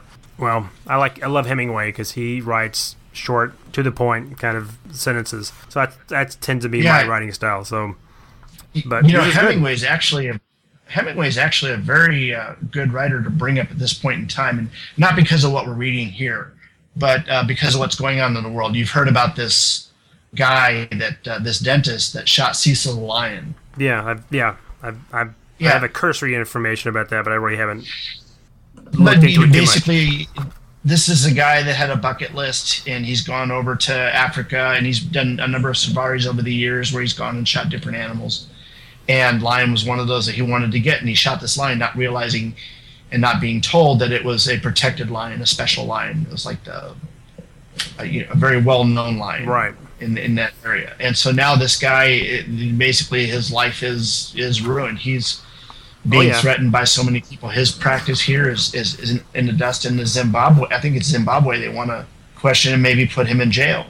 Now, the reason why I bring it up with Hemingway is that if you read the Hemingway stories, and I guess The Short Happy Life of Francis McComber is one of those good short stories you could point to, where they turn the hunt of a lion into, a breath of life, just a great battle between man and beast.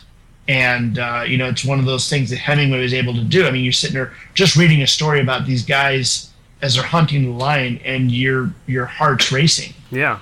Is that what you're talking about there? Well, it's just, and I haven't read a lot of Hemingway but I've read some of my creative writing classes I took when I was in college, and that style of writing, just it's similar to, have you read any Cormac McCarthy? No, I haven't.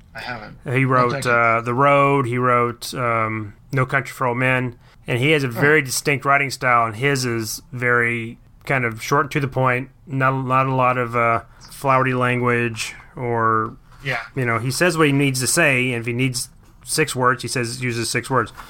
So it's that kind of style. I mean, I'm not being very clear about that, so I apologize. But that. Well, that's right. But for your next book report, I'd like you to read The Snows of Kilimanjaro, and then we can discuss.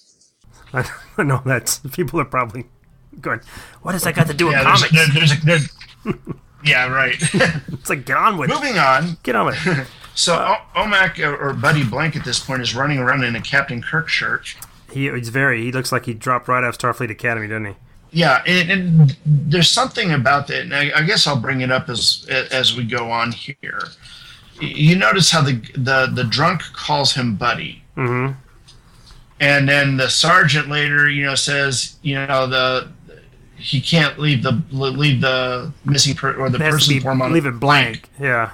And the guy goes, Buddy Blank. Now there's a name. So here's a guy that was named in the future Buddy Blank, and now he's being named in the past Buddy Blank, and it's almost like a dreamlike feeling to me. And there's a lot in this book that had that kind of dream-esque quality. Especially, they actually throw a dream sequence in there. Yeah. But it like that, and him getting his name that way, it just kind of it's like something Peter David would do. I didn't think John Byrne would do.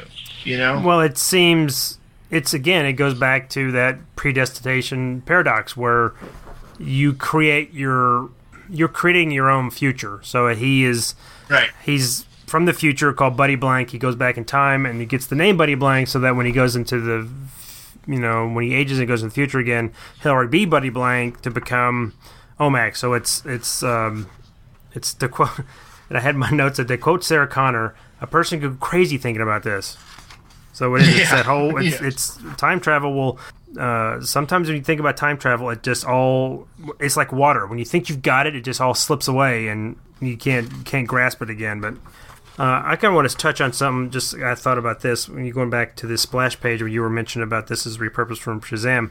I was kind of surprised that his New York cityscapes.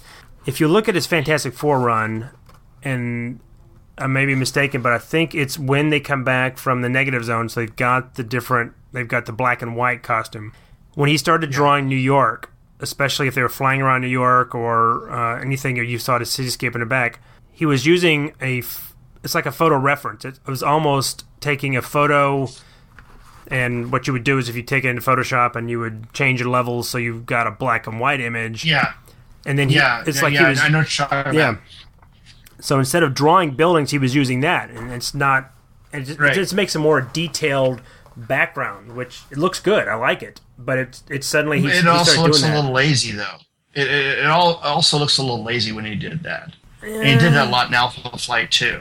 Yeah, I don't know if I'd call that lazy, but the thing is, it looks lazy. I'm not saying that it is lazy. Yeah. It's probably a lot of work. But I know that the average guy sitting there reading that's going to go, oh, come on, all you did was take a picture and color it in. Trace over it, right, yeah.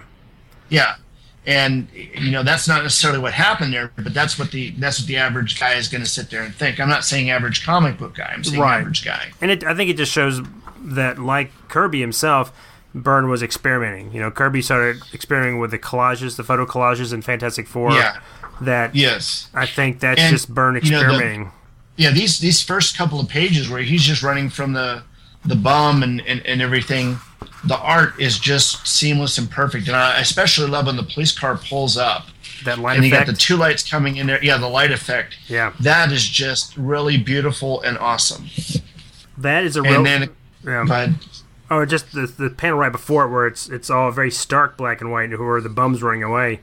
You really have to have an understanding of lighting to pull that off. It's very, to use a art history, it's very chiaroscuro, which is very light and dark.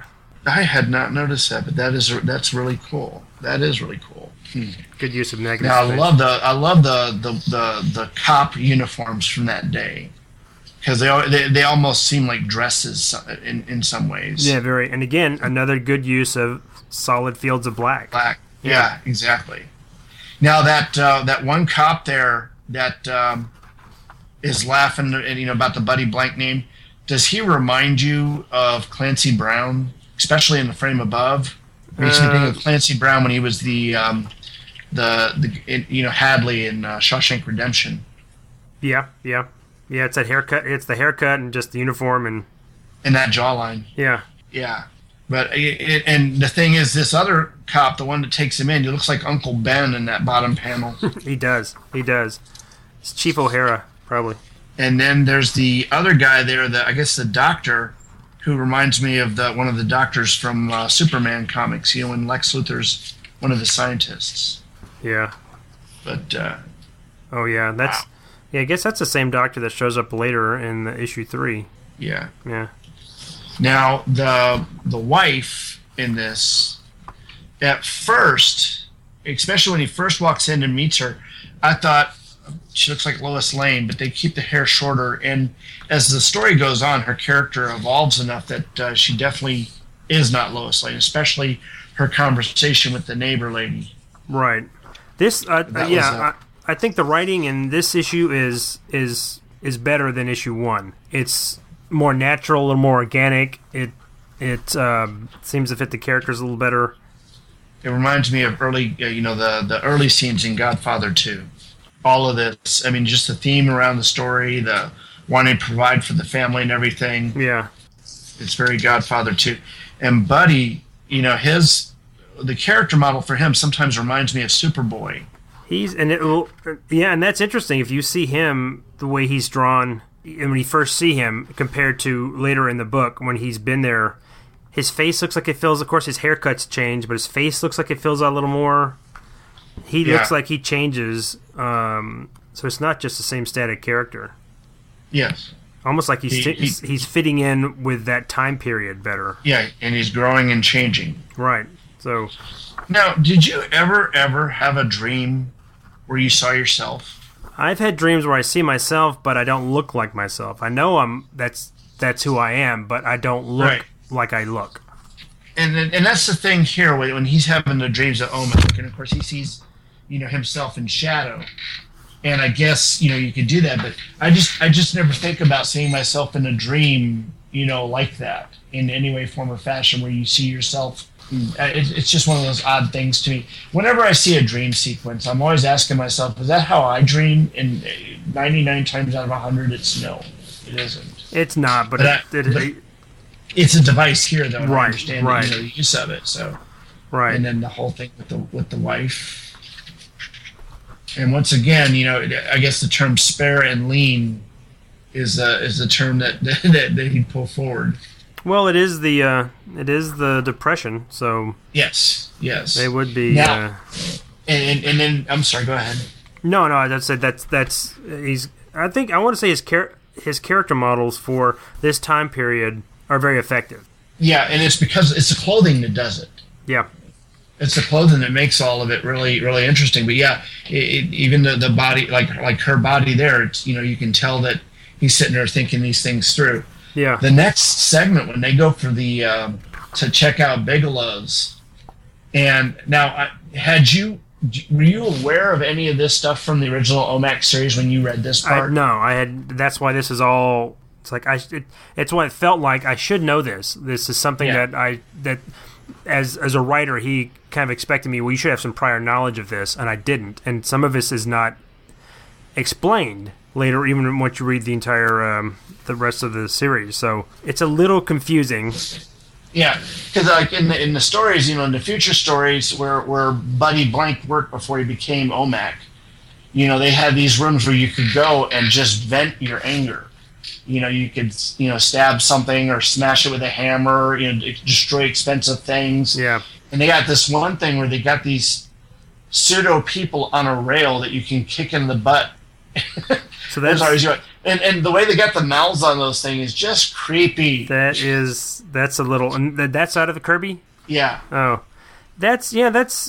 I thought. Well, I'm glad to know that because this to me felt a little like Byrne was trying to make some social commentary, which he does later, which I think is a little heavy-handed. But I give kudos to Kirby for at least trying to. Kirby, if anything, was always trying to think outside the box. Yeah.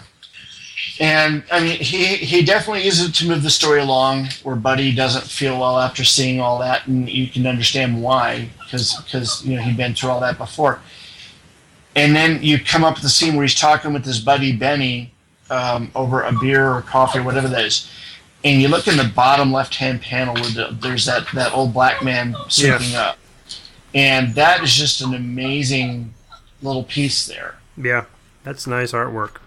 So, the other thing I noticed here, aside from the guy there, and I think it's part of what he does to add to that Depression-era look, is everything, up above, like the shot of the tavern, and you got the little guy with the sign that says, "Please help me." Yeah. Everything is just so cluttered.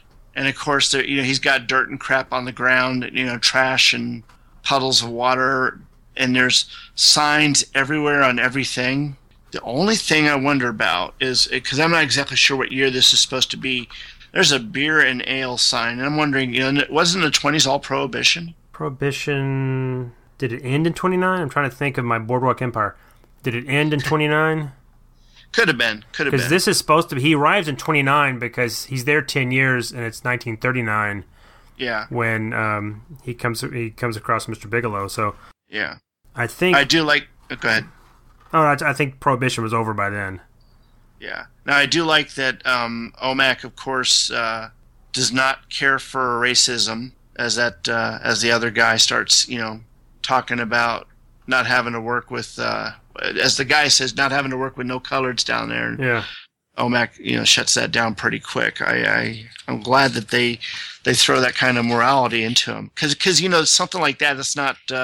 Probably not something he got from his wife. That's just something that's in him. Right, and I think also if you look at that scene where he's talking to Benny, yeah, and in the tavern, and then it goes into his where he's telling. Is he telling him about his dream? He's telling about the dream he has, where he's in the future, and he's having a scuffle with this other worker. These two scenes, one in present day, his present day, and his dream in the future, I think show that he is uncomfortable with the society norms. So when he goes with Benny to Mr. Bigelow's, he doesn't really like this room where these guys are just trashing stuff, or they have where you can kick the people. That unsettles him, and that further shows he doesn't. One, it shows that he has a conscience and he has a moral center, but it shows he doesn't belong here. It shows that he's like an alien to this time period. And the same when he jumps to the future, he doesn't seem like he fits in with that future either. So that just shows, I don't know if that's to heighten or just to emphasize that, because he is Buddy Blank, he's kind of a corporate drone, that he was picked to become this person who's more as OMAC, or if it's more commentary on being, don't go with the flow. Don't be a corporate drone. Don't. Yeah, exactly. Doesn't this Lila character really look like Jack Kirby came in and sketched her out for him? Is this the one that's coming out the door? The pseudo girl. Oh yeah. Oh, when he's first talking to her. Yeah. Yeah, and I'm wondering if that's something Byrne's doing on purpose to make her look. Oh, absolutely. Yeah, absolutely. That's the charm of it all. And then you got those guys that come in there and they got those funny goggles on, and they almost look like Annie men or something, But that looks like a typical kind of minion type jumpsuit. Yeah. And then, of course, he sees Lila and then the other, Susie and all them hanging up on the wall. And that's right out of the OMAC series that Kirby did. Oh, yeah. I know. I was surprised when I was flipping through with the legs poking out. Kind of looks like they were packed in styrofoam or something. Yeah. Yeah, that's a scene almost exactly out of Kirby. That gave me chills.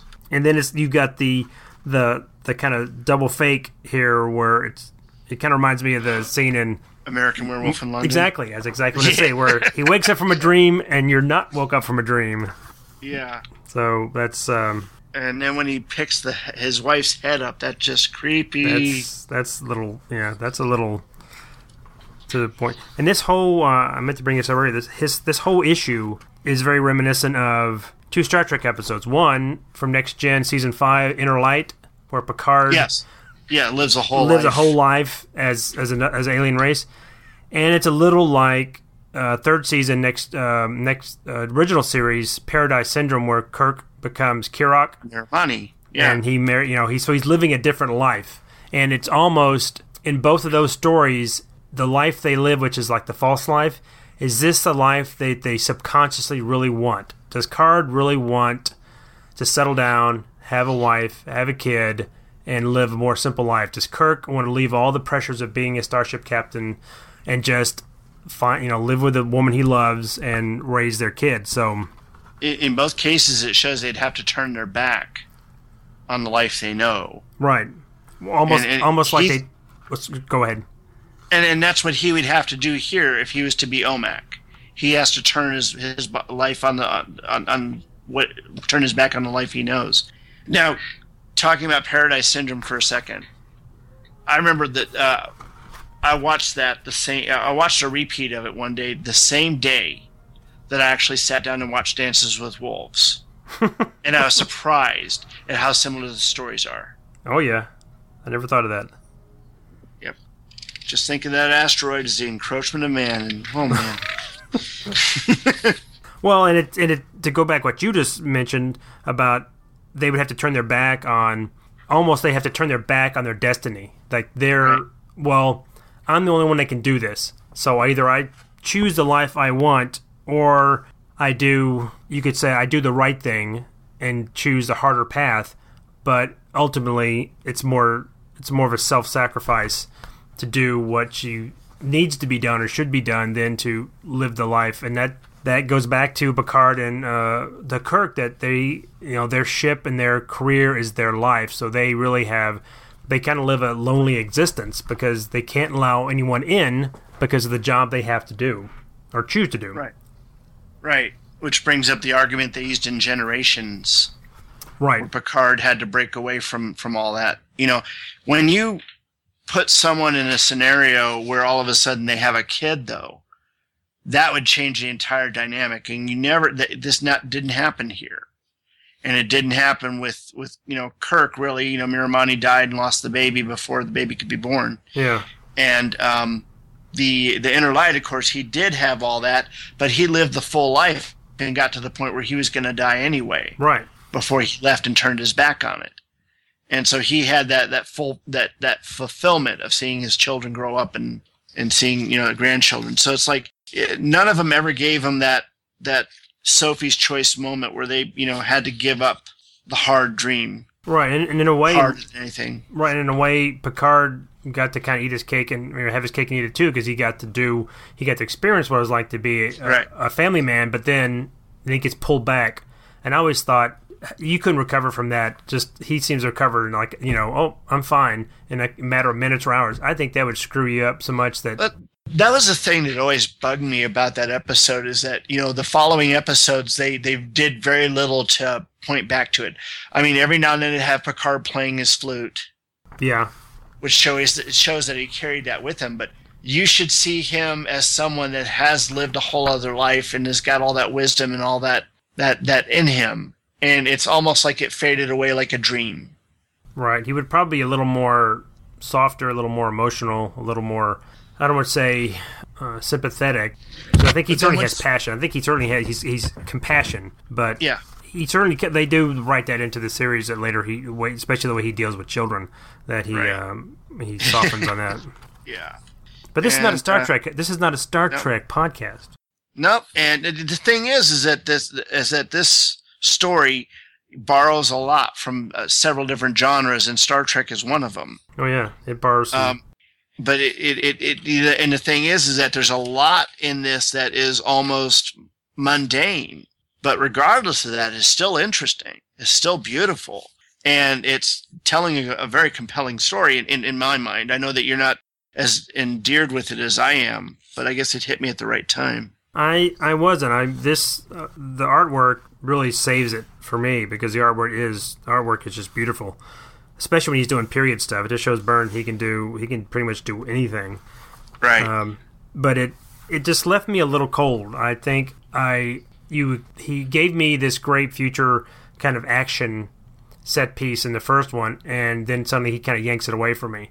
So that was my reaction to it. I'm like, well, I want to go back. Don't change channels on me. I want to go back to what I was looking at. And I think Mr. Big, or Bigelow, as he is in this, he's painted with some pretty broad strokes. He seems to be evil for the sake of evil. I wasn't quite sure what, as later he explains in the other issues, what was his goal? I mean, he seems at one point he just wants to destroy the world so that he doesn't want anybody else in it. Does he want to just take over? He doesn't. Yeah. Byrne wrote Doom, Dr. Doom, did some great story arcs with Dr. Doom and wrote that villain, so well that this one is really pales in comparison. That being said, I think that when the Wachowskis made the Matrix movies, when they made their sequels, that they borrowed from this guy when they made the what do they call him, the Architect? Oh yeah, the one they Captain Exposition for Neo. I almost feel like they borrowed that from the vision of Mr. Big here. Well, Mr. Big definitely monologues. Yeah, he does, and the way he explains things to Omek, I'm just like, okay, yeah, that's it, and I'm just waiting for him to say please, or something like that guy in the Matrix. It was just well, it's kind of that monologue gloat. It's I've got you where I want you, and he's paranoid. He's convinced that Omek is, and Omek hasn't. Of course, he's not Omek. He's still Buddy Blank, and he has no memory. Which I think that's odd, because I've noticed that even in the Kirby work, that when he becomes Buddy Blank, he has no memory. It's not like Shazam and Billy Batson. I mean, I don't know. Does Billy Batson lose his memory of Shazam when he becomes Billy Batson, or he retains it? As I understand, he retains it. That's what I thought. But he doesn't see it through the eye, the same eyes, though. It's like you're talking about in Legends, where he doesn't. Once he becomes, Captain Marvel, all of a sudden, he's got the wisdom of Solomon and he understands something. Right. But by being a kid, and all the hormones and everything that's going on, and the understanding that a kid has, he can sit there and see all that, but he's seeing it through almost like another's eyes. Right. But if he'd say he fought Superman as Shazam when he became Billy Batson, he would know he fought Superman. And Buddy Blank seems to, once he becomes Buddy Blank, he has no memory of Omek at all. It's almost like a Dr. Jekyll. They did explain that, though. They did explain that, and that's why the Big has that device on his wrist. That device contained every memory and thought that he had prior, so that once he went through the time change, boom, he was able to load his mind back up. Right, and I thought that was very interesting that Byrne did that by time travel. By skipping the years that you're not experiencing, because he said that's what he says. Memory is only a series of, when you jump those years, naturally you'll forget. And I thought that's cool. But in some of Kirby's books, when he becomes Omek, he does he's like, hey, I'm Buddy Blank, I need help. He doesn't seem to realize that, hey, I was Omek and now I've transferred back to Buddy Blank. Yeah. So. What I find interesting here is that Big has Buddy Blank, all right? What would hurt him to kill Buddy Blank? Wouldn't that just kill Omek and end the whole thing? Why does he feel the need to keep him alive when he's the most dangerous person to his plan? And he's in the weakened state that he is. This is I've read it several times, He seems to want to keep him alive because he seems convinced he needs to kind of solve the mystery of is Buddy, what's he up to? He thinks he can somehow alter his plan. And that, yeah, I guess because the way they wrote Big, the way Byrne wrote Big was basically he sees OMAC behind every corner, around every corner, behind every, and that he sees plans within plans from OMAC that OMAC would basically find a way to defeat him no matter what it was. Did you catch the Daily Planet? I did not. Is that, you know what I'm talking about? Now you see the after Big has his thing, and then you see the page where the wife is talking to the 2 police officers, right? Yeah. In the look on the other page, on the opposite page at the very bottom, the newspaper truck on the far right has got Daily Planet on it. I did not catch that. Yeah. That's cool. Yeah. Oh. So it does take place. Yeah. Well, I think. Well, of course, at this point, Mr. Big doesn't realize that they're in kind of a loop. That they're in this temporal loop that keeps repeating itself. It's not until I think, well, we kind of saw the end of the film, and now we're kind of going back. So it's not explained until later. But I was just really confused the whole time about what Big's motivation was, what his final goal was to be, other than just to take over. And it seems to be a commentary on maybe corporate consumerism, because he's and as Buddy's called, he's just a corporate nobody, and the fact that the walkers are called corporate raiders. So I don't know if that just comes from. I guess that really all comes from Kirby's work. I need to read some of that. I think if I read Kirby's issues, a lot of this will make sense. Yeah, no, I see what you're saying. Now, okay, still, he goes through that, and then he decides to go ahead and have Buddy stabbed. And the guy stabs him down almost below the belt. Yeah, he almost stabs him in his groin, yeah. Yeah. And right there, that's the last place you stab someone, because it'll take them the longest to die from that. Yeah, well, you see that trope in film all the time where they'll get a gut shot and they die immediately. It's like, no, you can live for hours with a gut shot. Yeah, Reservoir Dogs. Yeah. That's the whole thing. But when, the guy that stabbed him is... Basically, the cops are come out, and he's trying to get away, and then Buddy grabs him by the leg. He's got the bloody hand grabbing him by the leg. I thought that was a really good thing. And then, of course, he transforms and fries the guy. Yeah, and that was a great. That's a great scene where she's running up on the dock, and you can tell the way Burns. It's just all that white. That's supposed to be this blinding flash. Yeah. And then it's interesting that when you see the body of the guy, he's not completely charred. He's charred on one side, kind of because what was right there directly in the line of, I mean, it's that line of heat coming off of OMAC, and so you could tell a part was turned away, so that part didn't get burned. Yeah, it's kind of like the scene in the Terminator films where that sphere opens when they're going through their time displacement, and it disintegrates anything that sphere touches as it enlarges. Right. Which Buddy is, OMAC, I wrote this really goes for issue 1, but the way he respawns, I thought that's very video game like. He keeps dying, Brother Eye keeps respawning. He's like respawning. That's the word I'm trying to say. Like in video games. And when you sit there and you look at the story of OMAC, you look even back at the Jack Kirby stuff that was before video games, it had a very video game quality to it. Oh yeah, very. Because it had that unrealistic plastic look about it. Which is amazing as Kirby, if it really is that he was just kind of throwing something against the wall because he had to fulfill this contract, that just shows you that even when he's, I don't want to say he's not trying, but even when he's not necessarily an idea he's really committed to, he still produces some pretty cool stuff. But, on the other side of that coin, Byrne definitely was very, very committed to this book. Yeah. Committed to the series. He gave it his all, I feel. Yeah. His, and again, I think the writing is the really only weak spot of this. And it's a little convoluted, and maybe that's because I wanted something a little more straightforward. But because time travel stories they're difficult because you can they can get very muddled and muddy very quickly if you don't really have a very airtight kind of plot to explain everything. But I think it ends on a great cliffhanger, and because this is like, again, I'll say this, all these 2 issues here, but very cinematic, I mean, that you can feel that is an episode of like a TV show.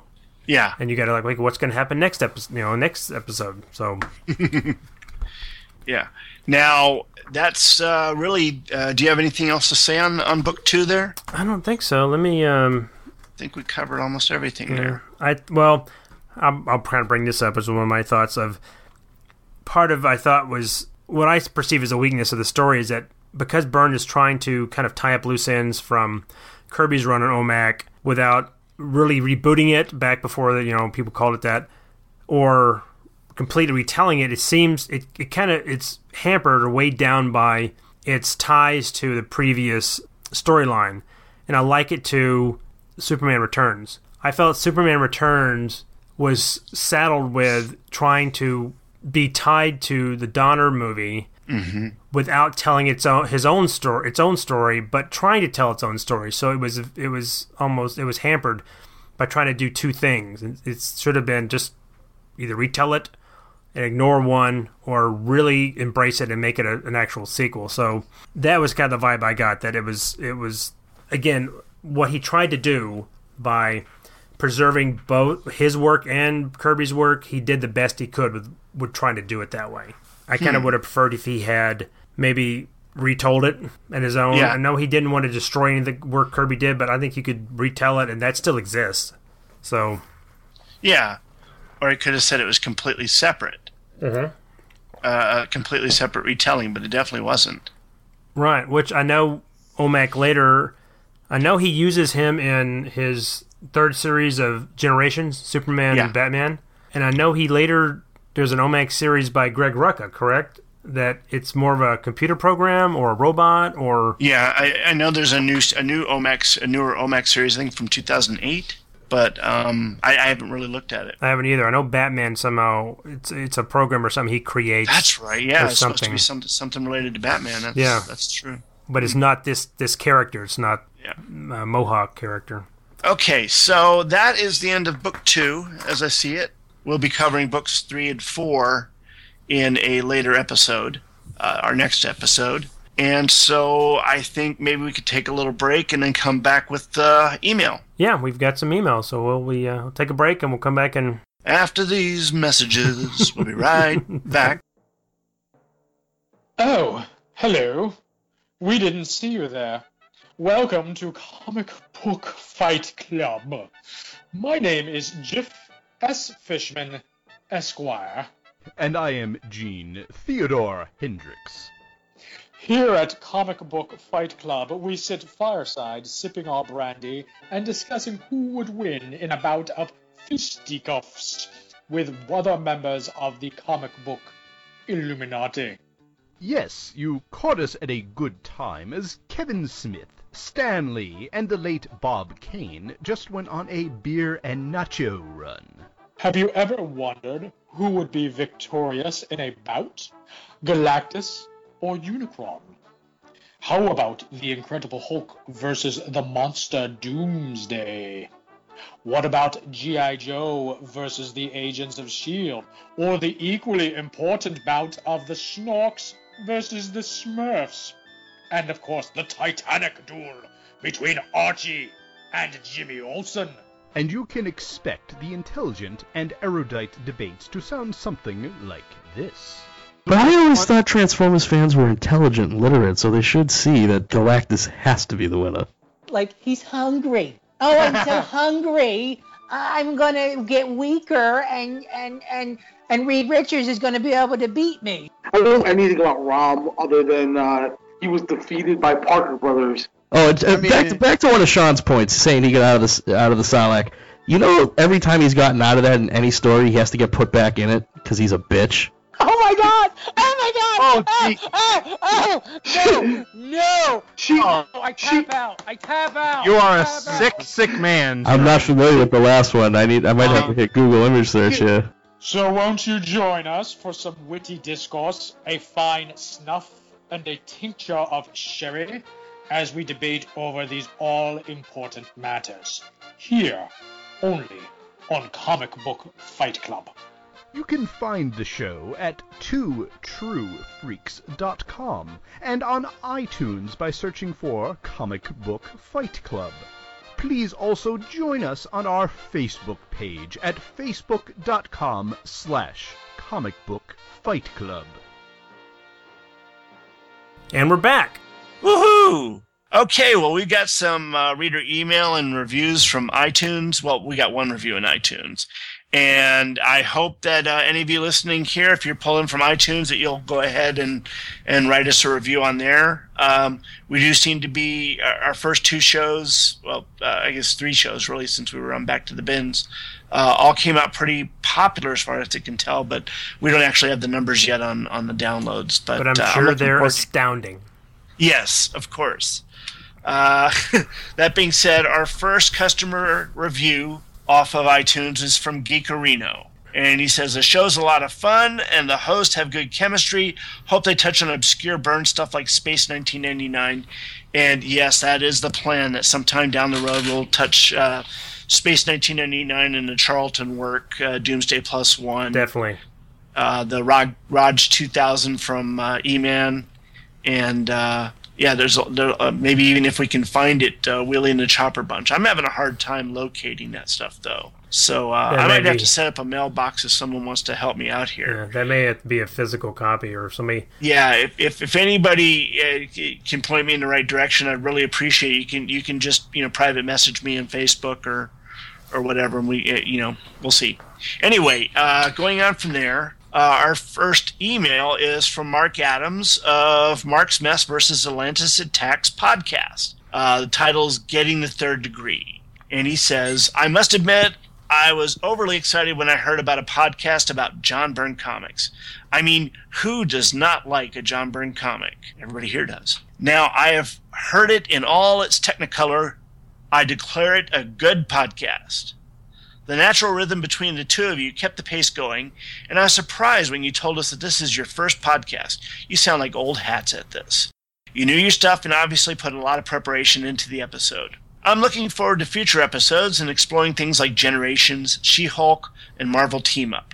But whatever you cover, I'm very confident it is in good hands. So keep up the good work. Mark Adams, Mark's Mess vs. Atlantis Attacks. And Mark was also kind enough to send us a recipe for his wife's hobnobs, which is some sort of British, looks like it's a cookie, I think. It's a cookie, yeah. And so now you posted this recipe on Facebook, didn't you? This is on our Third Degree Byrne Facebook page, who doesn't have a lot of members because I couldn't find out how to invite people. I can just automatically add them to the group, and I don't want to be that forward and say, hey, I'm just going to stick you in our group. So if you want to be in the group, let me know, and I'll certainly add you. But it gets, when I post something there, it gets carried over to my page, which people in Two True Freaks can see. So when are you going to add me? I've added you. Really? That was so nice. You were the second person I added. I know. And then I added my wife. The first? Then I added my wife. I was the first, of course. Okay. Then I put my wife, and and somebody else has asked to join, so I just don't want to naturally start putting people in there. I don't want to be presumptuous and say, hey. Right. Okay, our second email is from Dale Russell. The title is I Was Burned. He starts off, number 1, I also live in Texas, San Antonio, and telecast coasters just sound funny. Now, Dale, I know that you're pulling this from the first show, and I got to tell you, I don't remember the telecast coaster comment. It's just not coming back to me. It's not. Tim, I'd have to listen to it again because it's not. I'm drawing a blank. Yeah. So, help us out. Shoot us another message and kind of remind us. I may have to go back and listen to that just to see what it was. Number 2, I got burned in the very early 1980s. Byrne is my favorite artist. To this day, I'm a sucker for his art style. When Comixology had a sale on Byrne, I bought his newest stuff. The story was, well, but I could look at the pages all day. So I'm assuming he's not big on the stories. And I'm hoping that he's probably talking about like Triple Helix and Trio as opposed to Star Trek. Because I can understand why people may not be as big on that as they would be on Star Trek, because it's almost like a throwback to 80s superheroes rather than something that's done modern day. And number 3, of all the comics he did that you all mentioned. You did not mention his Alpha Flight run. Issue 1 is still one of my favorite issues ever.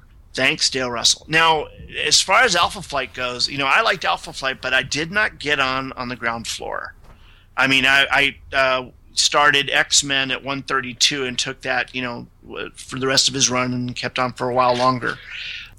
I followed his Fantastic Four run, but I actually did not start picking up Alpha Flight until much later in the 80s. And I was going to 2 different comic book shops, Lone Star here in Fort Worth, and then a shop called Heroes Workshop that is closed down. It's no longer open. And that was a great place too, and I had friends that worked there. So, but that's where I was going to pick up my back issues, and I think I started picking up Alpha Flight after I saw the 12th issue, and one of them will surely die. I think was on the cover. I started, and I said, after that. That's where I said I have to get that. I said I didn't realize that Byrne was doing that, and I wasn't reading. It's like when I read the comic books, I didn't necessarily read the checklists and letters page and stuff like that, so I didn't really know when someone moved from one book to another. Obviously, I knew when Byrne was on Fantastic Four because it was what it was. But when Alpha Flight happened, I don't know how I missed that. I mean, I missed that like I missed the birth of Guns N' Roses, in the late 80s. So I just have to sit there and go, wow. But at least it gave me a bunch of stuff to be able to go back and read. But when we do get to it, the one thing you're going to find, even Byrne himself says that, that Alpha Flight to him was always kind of two-dimensional. To him, he when he created Alpha Flight, it was basically creating a group of characters that could take on the X-Men. And so there wasn't a whole lot of background created on any of them. And as he had to, and he did it, even when he was working on the book, it was like, it wasn't that labor of love that you see in Fantastic Four or X-Men or whatever, because there wasn't any history there. There wasn't any Kirby or Ditko or anything that came before it. And, the characters were created for one purpose, and now they're being used again, and there's this big draw for him, but he wasn't necessarily that happy to be doing it. He did it because that's what they wanted him to do. It's because they're saying, you've got to do it. So when I read it, I kind of see that and I feel that now. But, I didn't necessarily, get that when I first read it, and I thought it was cool. Yeah, but I have to reread them because I liked his writing on Alpha Flight. I thought the characters were, as strong as what was coming on X-Men. So maybe on my reread, I'll feel differently, But Alpha Flight #1, I think it really brought forth one of those comic book dialogue moments that just started surfacing everywhere. And that was the line, "How can something so big move so fast?" Yep. Because I remember that when that huge, was it Tundra? Was moving around, and Langowski, Sasquatch, was making the comment. Of course, he's someone big that moves really fast. So right. I don't know how you can ask that question. Anyway, but yeah, there will be some coverage of Alpha Flight down the road. I just don't know when. There's a lot of stuff we do want to cover, and Tim and I are sitting there fighting with each other day after day to figure out what we're going to do, next. And so I've got the black eye right now. He's got the busted nose. That's right. It's that Kirk versus Spock fight. Yeah, it's to the death. Okay, well, here, take this shot. Yeah. All right. Well, thanks, Dale. We really appreciate the letter. I hope you keep listening and keep writing. The next one comes from Kirk Greenfield. Actually, it's 2 emails that I'm kind of working together. And he goes by Kirk Gronveld. And I'm assuming there's a joke in there, but I'm not sure. It's titled First Byrne Podcast. And Kirk says, "I've just started listening to your first show. I agree, I'm a Byrne victim from about 1980 onward. My first Byrne book was picking Uncanny X-Men 112 up off the shelf to flip through it, and thinking, gee, this artwork is really realistic. It looked really good. I wonder how long this has been going on. Imagine if you started picking X-Men up at 112 or 108, how much that's worth now. Anyway, then like a fool, I put it down again and returned to my college studies for another 2 years. 2 years? Ouch. What was I thinking? I could have afforded the few quarters it would have cost me to enjoy the artwork. My one comment so far is that you guys need to adjust your mic level. Yes, we do. Okay, I think we have. Or ride them during the editing and recording process. One of you is so much louder, and the first voice is so much softer. Distance from the mic is probably the solution, but watch out popping your P's and B's and such. Yeah, they're actually known as plosives, and that was me because I was having my microphone right here in front of my mouth. But I moved it up here, and it's not so bad. Now I have to worry about my fricatives. That's your F's and your V's. Yeah, I actually took a course in college where we learned about all that, and I learned about phonetics. And we've been playing around with the microphones and such, trying to make sure that we don't do that. And I know that Tim here you bought a microphone cover. I bought it. It's called a pop filter. It came with because I'm using a Snowball, and I had it on my desk. But if you look at the little YouTube videos about how to use it, it should pick up fine from your desk, but mine didn't. So I'd always have to adjust the levels when I was editing the show. But I bought it looks like a swing arm lamp, but my mic attaches to it, and it came with a pop filter that just it's basically just like a piece of pantyhose that fits in front of it, so that when I make P sounds like that hopefully won't come out on the audio. Yeah. Yeah. Okay. So we're learning it. It's we've only done 3 of these shows. Yeah. And then he closes up the first email by saying, "Keep up the good work. I think you have a hit on your hands." I really hope so. His second message goes, "Just finished listening to the rest of the first episode and heard your request for suggestions. Sure, Burns' FF run is great, but perhaps you might consider the few issues run up to 250 that includes Reed Richards saving Galactus. Or perhaps the doomed Terrax Silver Surfer arc that leads to the trial of Reed Richards. I think this was collected in a graphic novel called The Trial of Galactus, or something similar. I believe that's correct. But the single issue that I was going to ask to co-host might be the FF Annual number 17, which is all about Johnny's new girlfriend stumbling into a very strange rural farm town in upstate New York, which ties way back to FF2, as well as the Avengers 92 and 93. The Beachhead Earth 3 Cow Shot Me Down, as a one-shot story. It's very light on Fantastic Four, but a wonderful puzzle that stands alone. And yeah, I know the story he's talking about, and I've always enjoyed that one.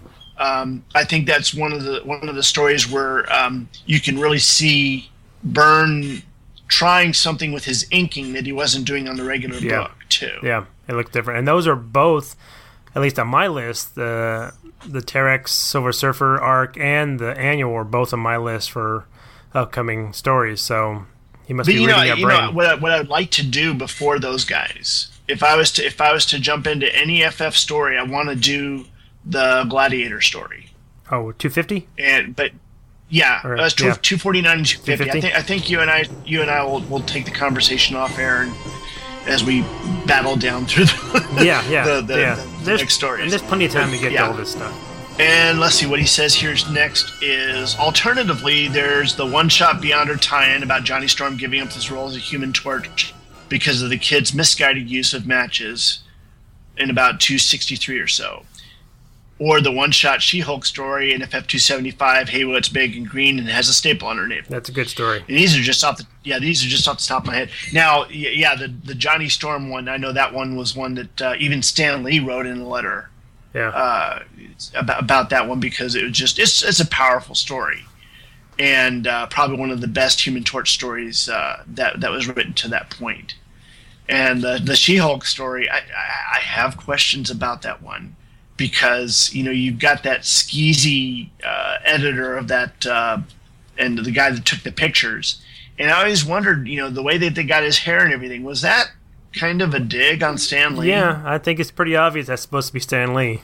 And just okay. I mean, if Stan doesn't mind, then I don't mind either. But I just wondered about that. Okay, he continues. If you wanted to do a Skrull-themed show, you could look at the return of the Super Skrull in Alpha Flight 7 and 8, as well as Marvel 2-in-1 with Spidey and Mrs. Marvel. That was Marvel Team Up, not 2-in-1. As well as his actions in Namor and Iron Fist in the late teens of Namor's 1990s title. There is also one of the 2 Avengers FF annuals where they meet on the same Skrull ship and companion annuals. Yeah, the Avengers and the Fantastic Four crossover where it...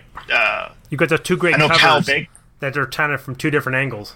Yeah, and both stories they come together with his art. Though, if I remember right, on the I think on the Avengers one, Joe Sinnott did the inks, and then on the Fantastic Four one, I could have them backwards. Kyle Baker did the inks, and I am such a huge fan of Kyle Baker's inks.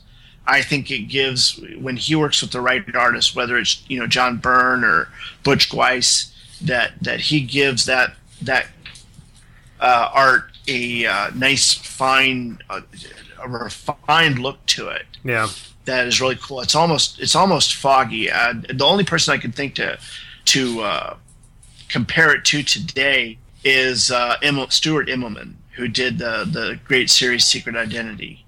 Yeah, and but that's just a personal thing.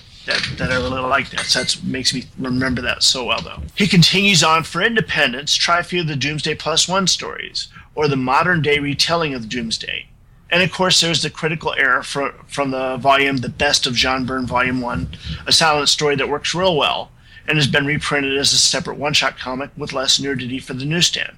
Well, where's the fun in that? Well, I just do the actual story, which I've gotten. That's right. That came from the Art of John Byrne, right? Right. Yeah, that's where I have it. Yeah. Okay. So let me know if floats your boat, and we'll see. I think we're gonna. Yeah, there's a couple technical questions, but I think we're gonna deal with those in Facebook. That was from Kirk Greenfield, co-host of Imperious Rex, Confessions of a Serial Surface Invader podcast. Check Mediafire or Tumblr for biweekly podcasts, starting with Tales to Astonish number 70 onwards. Our next one comes from friend and supporter Luke Giaconetti of the the Earth Destructive Directive podcast. And also on Two True Freaks. And he's also on I believe he's also on the Who True Freaks, the Doctor Who one, and the Starling Vault of Monster Tales of Terror. I'm sure I'm butchering that, but he's one of the guests on that with Chris Honeywell and some others. His email is titled, Better Get Some Topical Cream Because Everyone Just Got Burned.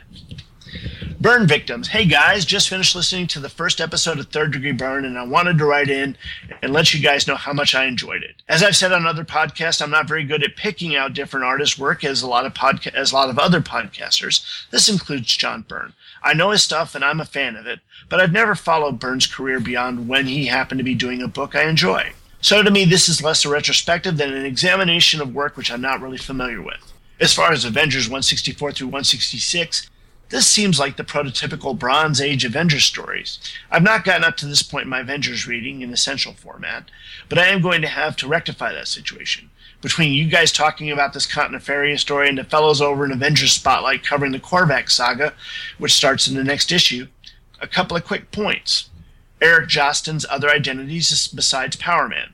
Eric Jostin's other identities besides Power Man, Goliath, and the Smuggler was as the Thunderbolt Atlas. And when the beloved, by me, Power Man versus Power Man went down in Power Man number 21, say that 3 times real fast, I am pretty sure that Jostin has Cage well outclassed in raw strength, but Cage uses his skills as a fighter and his knowledge of the environment as they're in fact fighting in Cage's home turf in the Gem Theater to his advantage.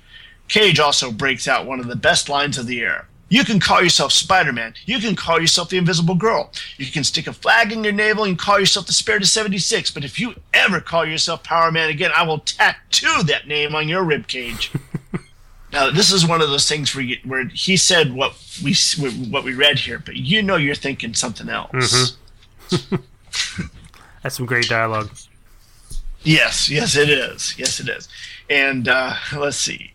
For a future suggestion, I'd really like to see some of Byrne's classic Iron Fist and Power Man and Iron Fist work. What? Okay, he'd like to see his classic Iron Man or Power Man and Iron Fist work. Whenever I think of Danny Rand, I picture John Byrne's original take on him in my mind. So it only follows I'd like to hear some coverage of that series as your podcast progresses. Thanks and keep up the good work, Luke. P.S. Loved your episode art for episode 1, especially Wanda's lovely assets. Yes, that's it. Assets.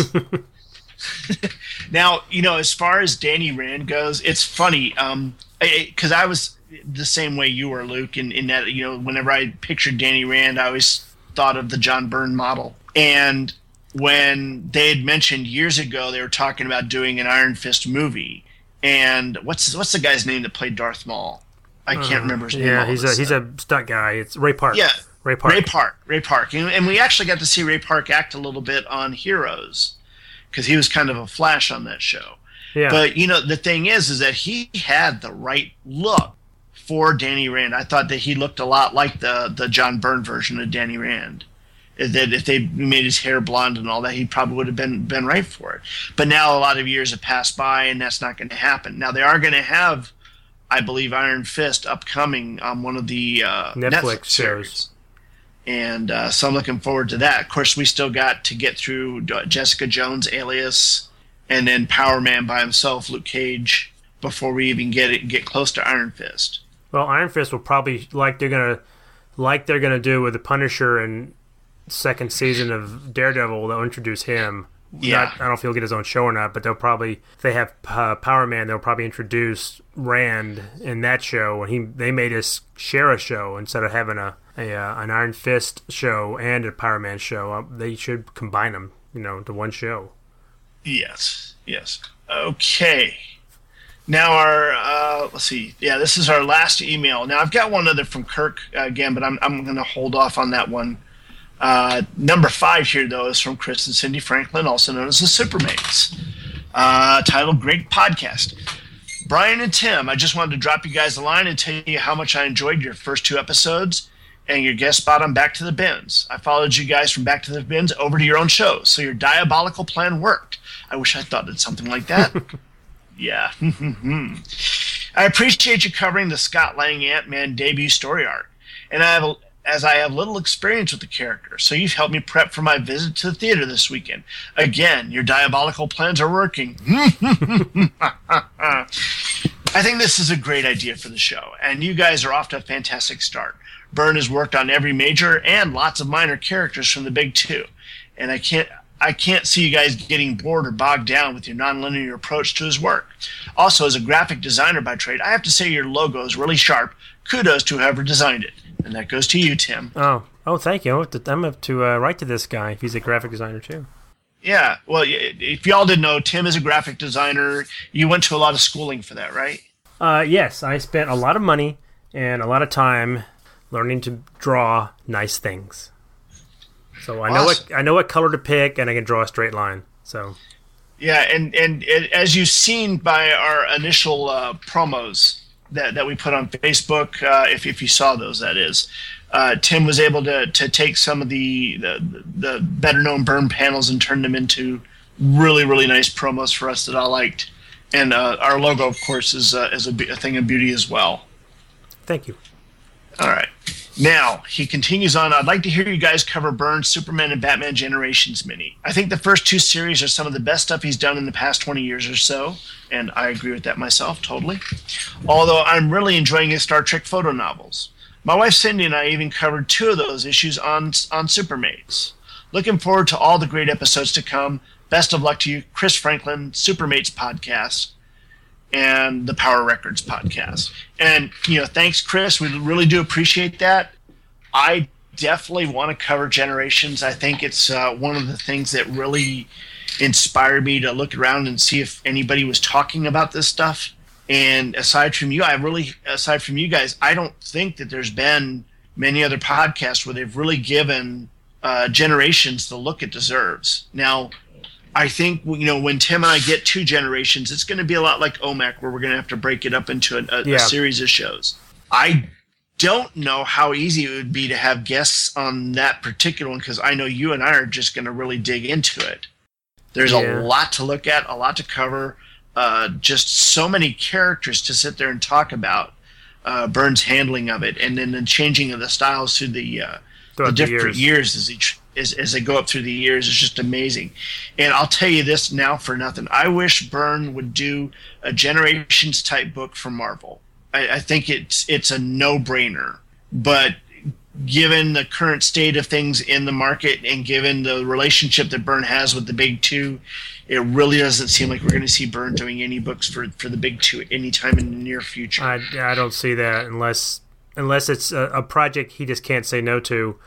and he's given a lot of leeway in what he wants to do. So I agree. I think that management will have to change in order for that to happen. But given the decisions that seem to be coming out of the big two lately and how they seem to be so opposed to selling comic books, it may be possible for new management to take over.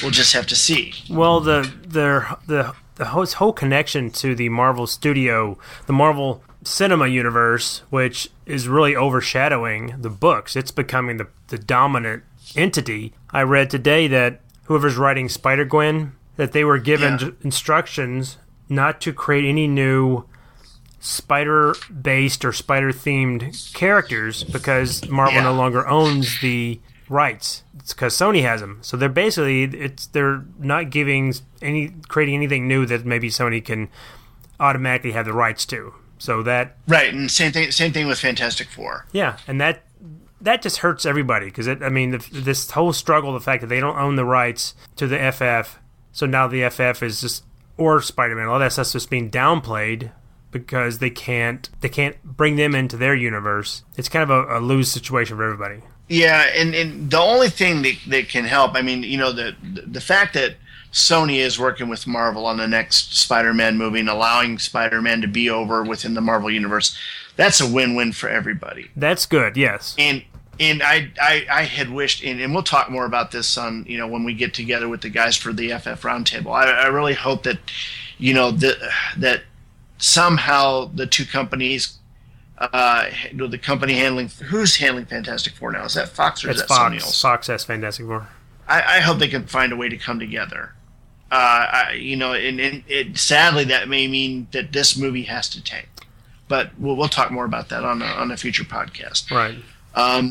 Let's see. We have not yet decided what we're going to do for the next episode after we finish OMAC.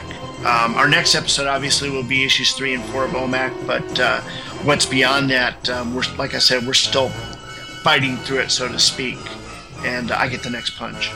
Right. But we're taking turn who gets to be on top.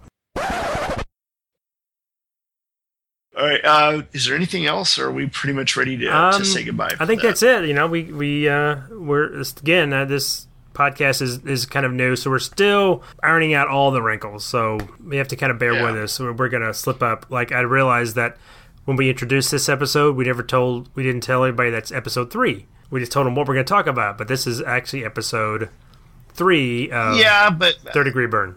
Episode 3, wow. Whoever thought we'd get that far? I consider there are people that are putting out, doing episodes 200 and 300. And but we'll get there. Well, anyway, now thanks to everybody that's been listening. Thanks to everybody that's been commenting, whether it's been on Facebook or email or in iTunes. If you guys can go on iTunes and give more reviews, that would be great for us. Just anything to get us a little bit more exposed to everybody else. Maybe we can, just take over the world. Yeah. Now, I promise you, if we do take over the world, number one, we won't have like stormtroopers or anything like that. All of our soldiers will be volunteers, and they won't wear masks or anything like stormtroopers. You'll be able to see the faces. That way, we can see our enemies coming. Well, I think if we take over, the world's going to wind up like Idiocracy, so that's not necessarily a good thing. Yeah, probably. Okay, I think that we covered everything, haven't we? Yeah, that's it. Just if you've got promos, send them to us. We are happy to play anybody's promo. If you're generous enough, play our promo on your show. If you have any kind of feedback at all, if it's bad, if you think we stink, let us know so we can correct that. Just be sure to say more than just "you stink." Tell us why. Be specific in which way we do stink. All right. Well, that's enough for now. For Third Degree Burn, I'm Brian Hughes. And I'm Tim Elliott. We'll see you next time. Good night.